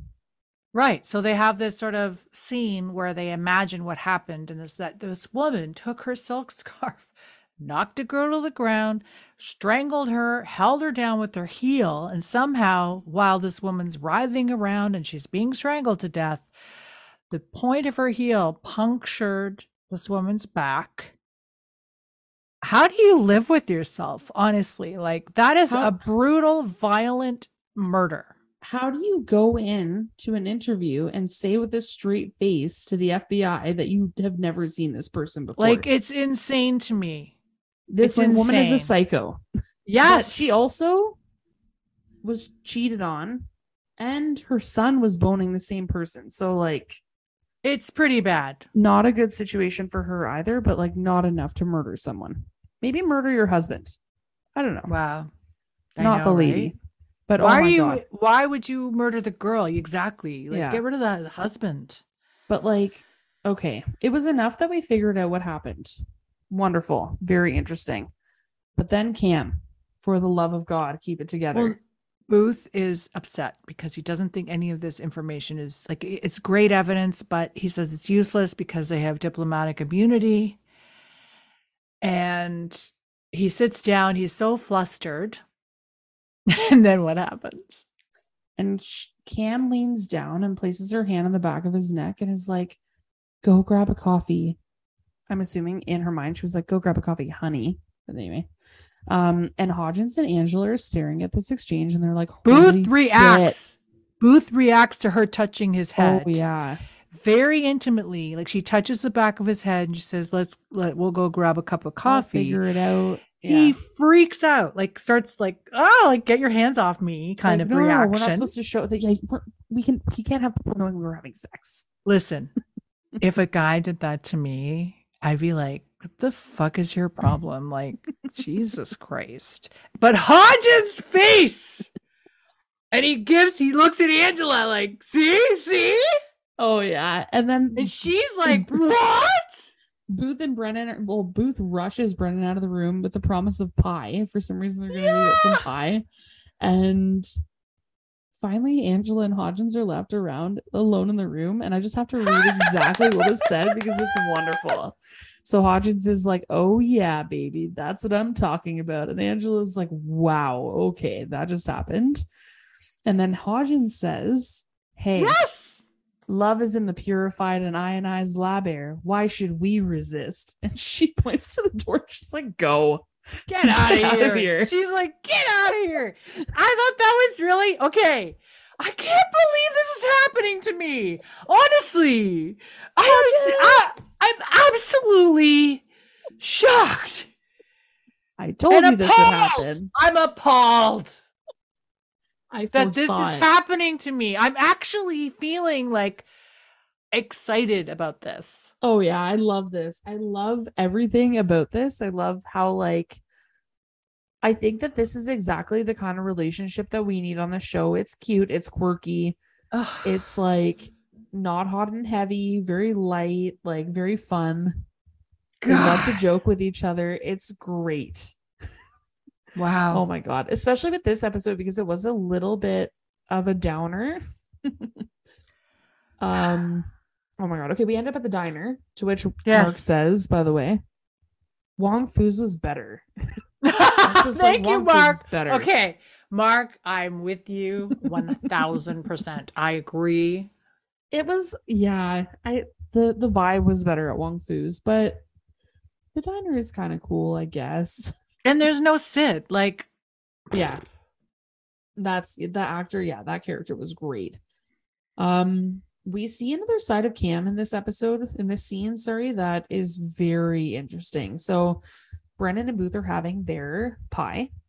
And Booth is kind of explaining to Brennan how like they're kind of calming each other down a little bit because Booth is like, well, they have diplomatic immunity. This sucks, but like, what can you do? And Brennan is like completely floored by the fact that this woman who she admires, Judge Ramos, she's someone who stood up to drug cartels and who seemingly always did the right thing, that she could have committed such a brutal murder.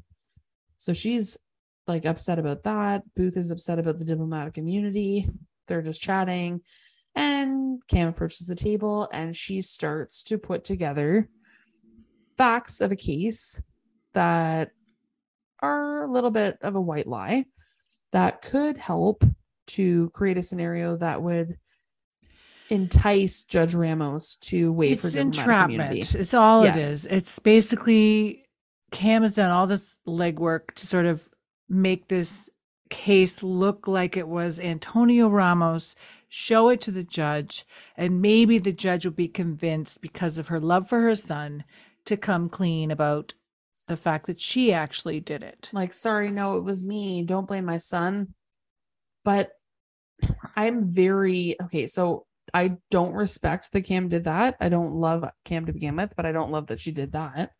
Although she seems to have done it for Booth because Yes. she knows how upset Booth is. She's trying to help Booth. Exactly. But funny enough, I find that his moral compass is very much led by what Brennan's opinion is. Yep. Because he seems like he's kind of on the fence about using this information that Cam has. But Brennan is like, absolutely not. Like, that is completely against everything that I stand for. Like, whether she gets away with murder or not, whatever. But we have to present the facts as they are. Like, we have to present the information the way it is. She's all about the truth. And she Yes. says, she's basically saying, like, we have to keep our side of the street clean. Like, we can't be, Yeah. oh, look who's here now. Hi, Tiki. Is it Tiki? Hi, Tiki. Tiki. What's going on, Hi, bud? Tiki.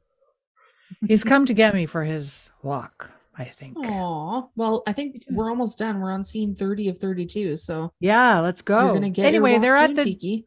They're at the diner and they're discussing this scenario that Cam wants to present to force the woman to admit it, blah, blah, blah.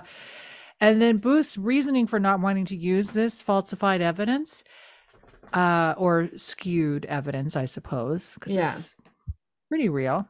Yeah, it's not too far off. His reason is like, okay, so we do this here.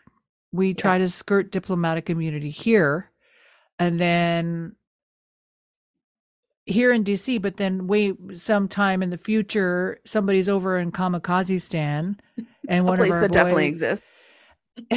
And one of our boys gets screwed over because they decide to, get rid of diplomatic immunity for that moment in time for their own benefit. And then Brennan goes, "There's no such thing as Kamikazestan."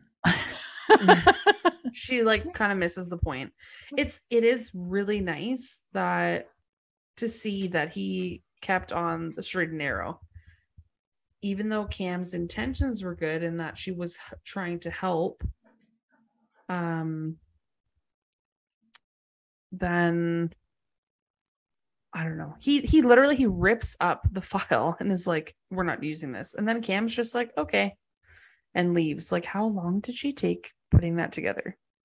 I know. That was like, Like, how long does I pie was take? thinking how long it would have taken for her to get all that stuff together. But anyway, But also, like, they're still having pie.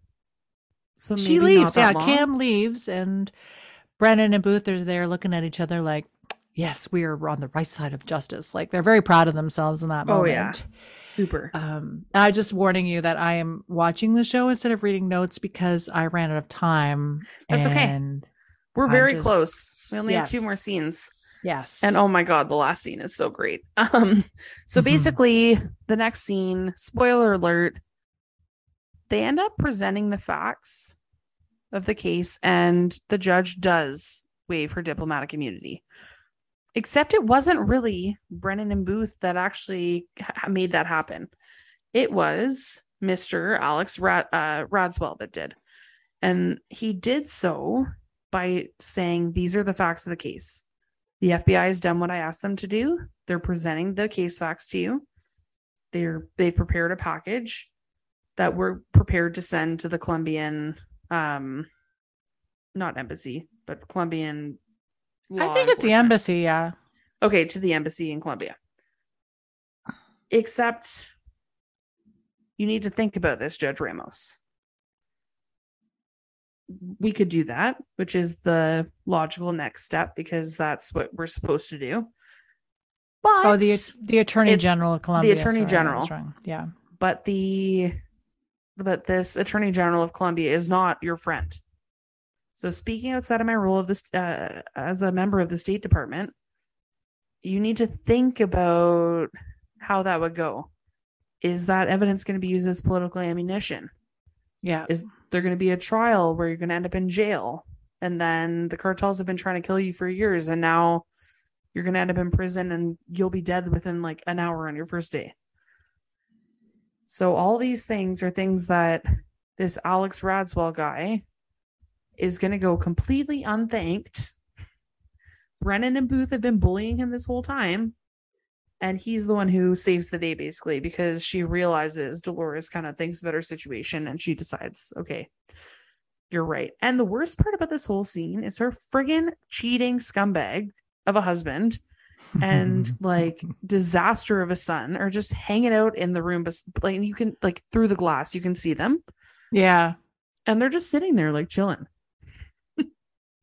Like, they put her in a pretty bad position. Not, again, doesn't warrant murder, but like, maybe if we could have kept it in our pants, we would have a better situation, but we wouldn't have had an episode, so that's fine.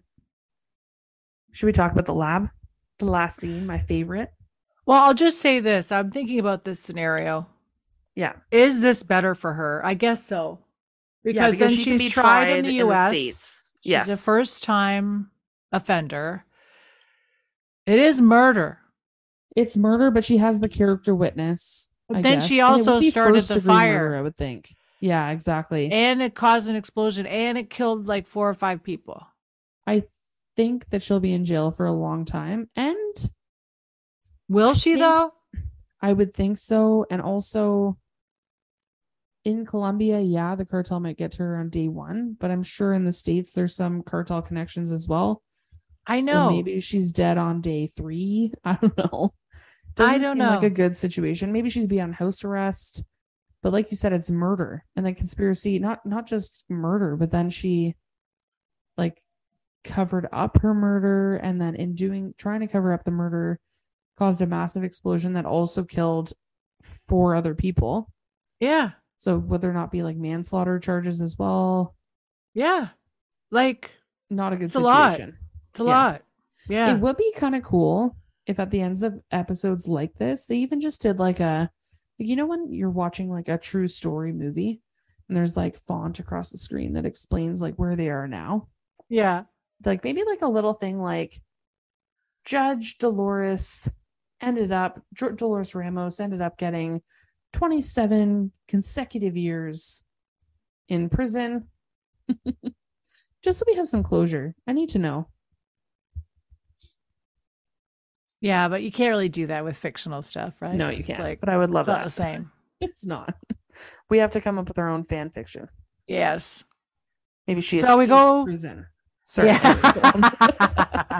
That would be good, actually. We're back Imagine in the if you lab. like did like spin-offs of all these people and like Oh, do yeah. like the side stories of all the characters, like even like the security guard at the lab, like follow him home one day. Like, Oh, yeah. it would be interesting. Where he's like having a hard day. So that He goes fucking home. Dr. Brennan, she's such a bitch. He microwaves his Michelina pasta. Oh my Sits God. down to watch Bones Or Law and Order, anyway. or Law and Order. Figures out, decides to go back and go to school to be a lawyer or a Yeah. French anthropologist. Exactly. Oh my God. Well, okay. Mm. So we end up at the lab, and Brennan Yes. and Booth and Cam are in that like catwalk lounge area, the mezzanine area. And No, it's just Booth and Brennan. it's just Cam never approaches. Sorry, they're overlooking. They see Cam in the distance because Yes. Brennan is confiding in Booth that she doesn't think that she can trust Dr. Soroyan after what happened. And Booth, in the way that he explained to Cam how Brennan's mind works, he explains to Brennan how Cam's mind works here, and that she thinks that she's doing the right thing because she's more of a cop at heart and she wants to catch the bad guys. And so in her mind, she's utilizing the gray areas to her advantage, basically. Yeah. And Brennan is like, okay, well, I want you to know that you did the right thing, though. Yeah. And I think that he finds some comfort in that. Like, he seems pretty happy with that. Right. But okay, who cares about all that? It's whatever. Who gives a small shit? details. Exactly.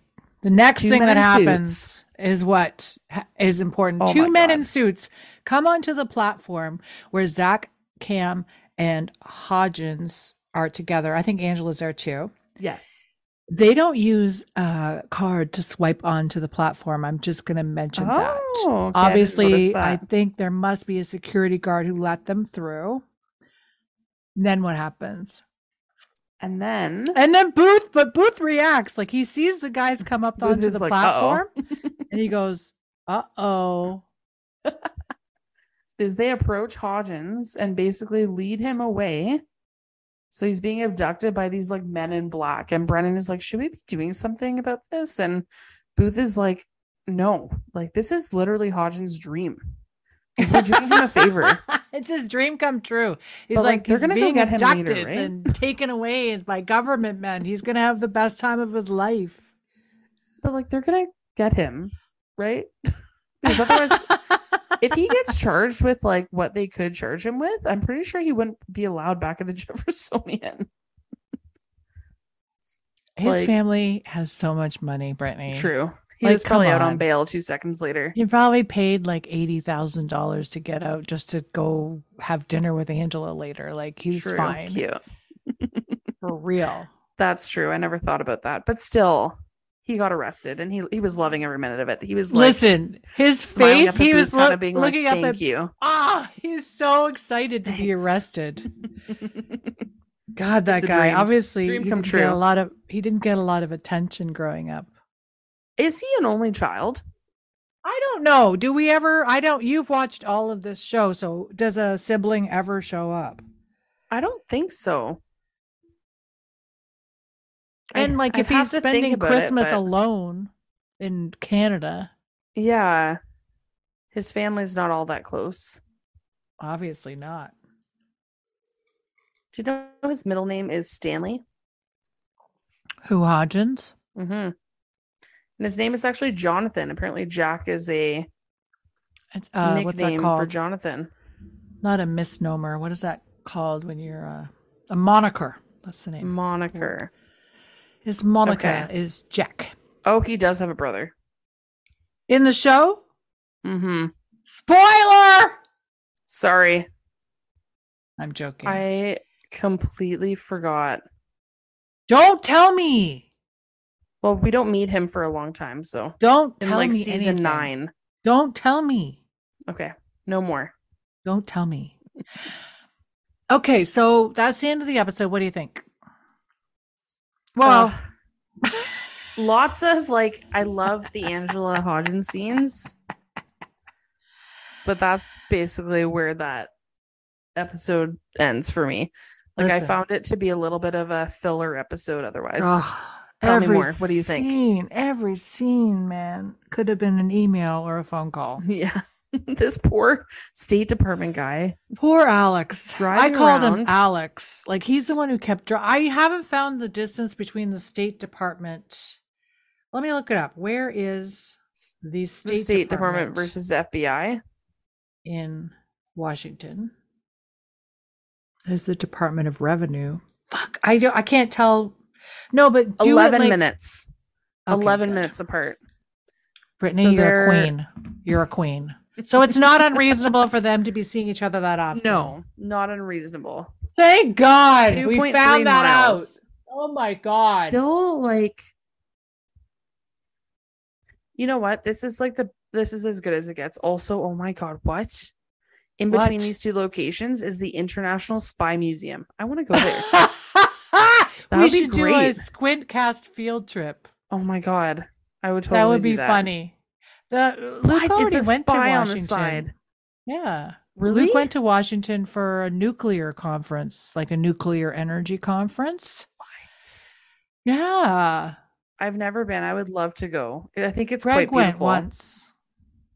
Oh, I'm sure it's like Ottawa, you know? It's like the same kind of idea where you have a lot of like official buildings, a lot of beautiful architecture. Yeah. Great museums, you know? Yeah.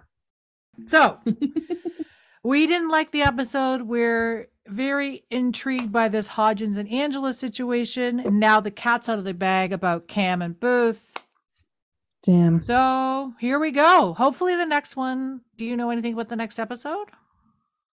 No. I do want to know what your opinion is of Cam's behavior, though. Oh, right. I didn't share that part. I think she's insecure. Yeah. She's showing insecurity.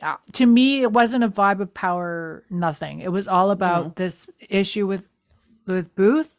She's vulnerable and I don't like it. She's got to break it off with him because you can't have a relationship like this in the workplace. She can't. When she has a position of authority like she does, it's not good. Yeah, she just has to continue to be a badass. She can't be insecure. Yeah, she can't be caught up with this drama. It's not worth it, you know? She's beautiful, gorgeous, intelligent, smart, funny woman. Yes. She could have her pick of the litter. She doesn't, even though I am all for the whole Booth situation. Love it. I love him. And of course, a roll in the hay with a Booth would be great. But not this. This isn't working. Because he's not comfortable with it.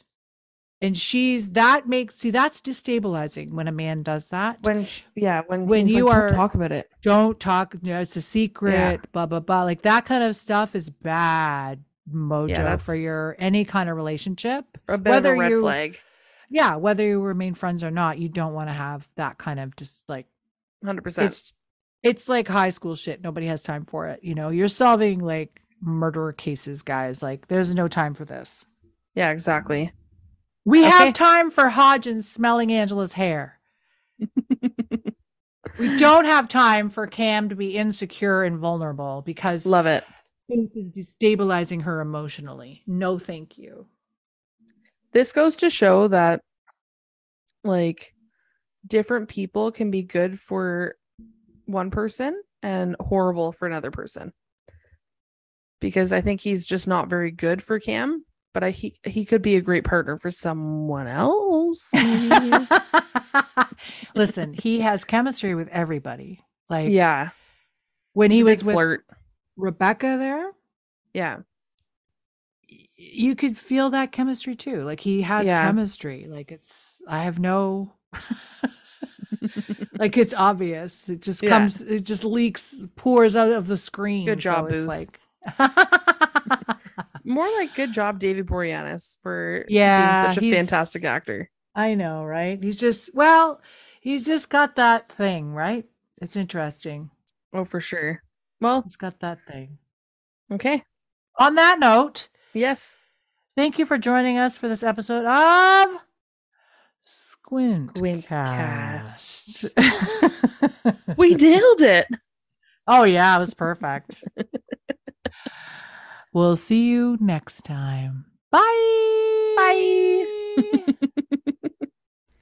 Thank you for listening to Squintcast with me, Kelly Booth, and your new friend, Brittany Elsner. The Bones theme is performed by The Crystal Method. They can be found on Instagram and YouTube at The Crystal Method and at thecrystalmethod.com. Intro and outro music is by Twisterium at Pixabay. Cover art was done by Irena Dolence Stajan. You can find us on Instagram and TikTok at Squintcast. Email us at squintcastpodcast@gmail.com. You can find me at fab_empire_ on Instagram and TikTok. Brittany is at Brittany81523 on Instagram. See you next time.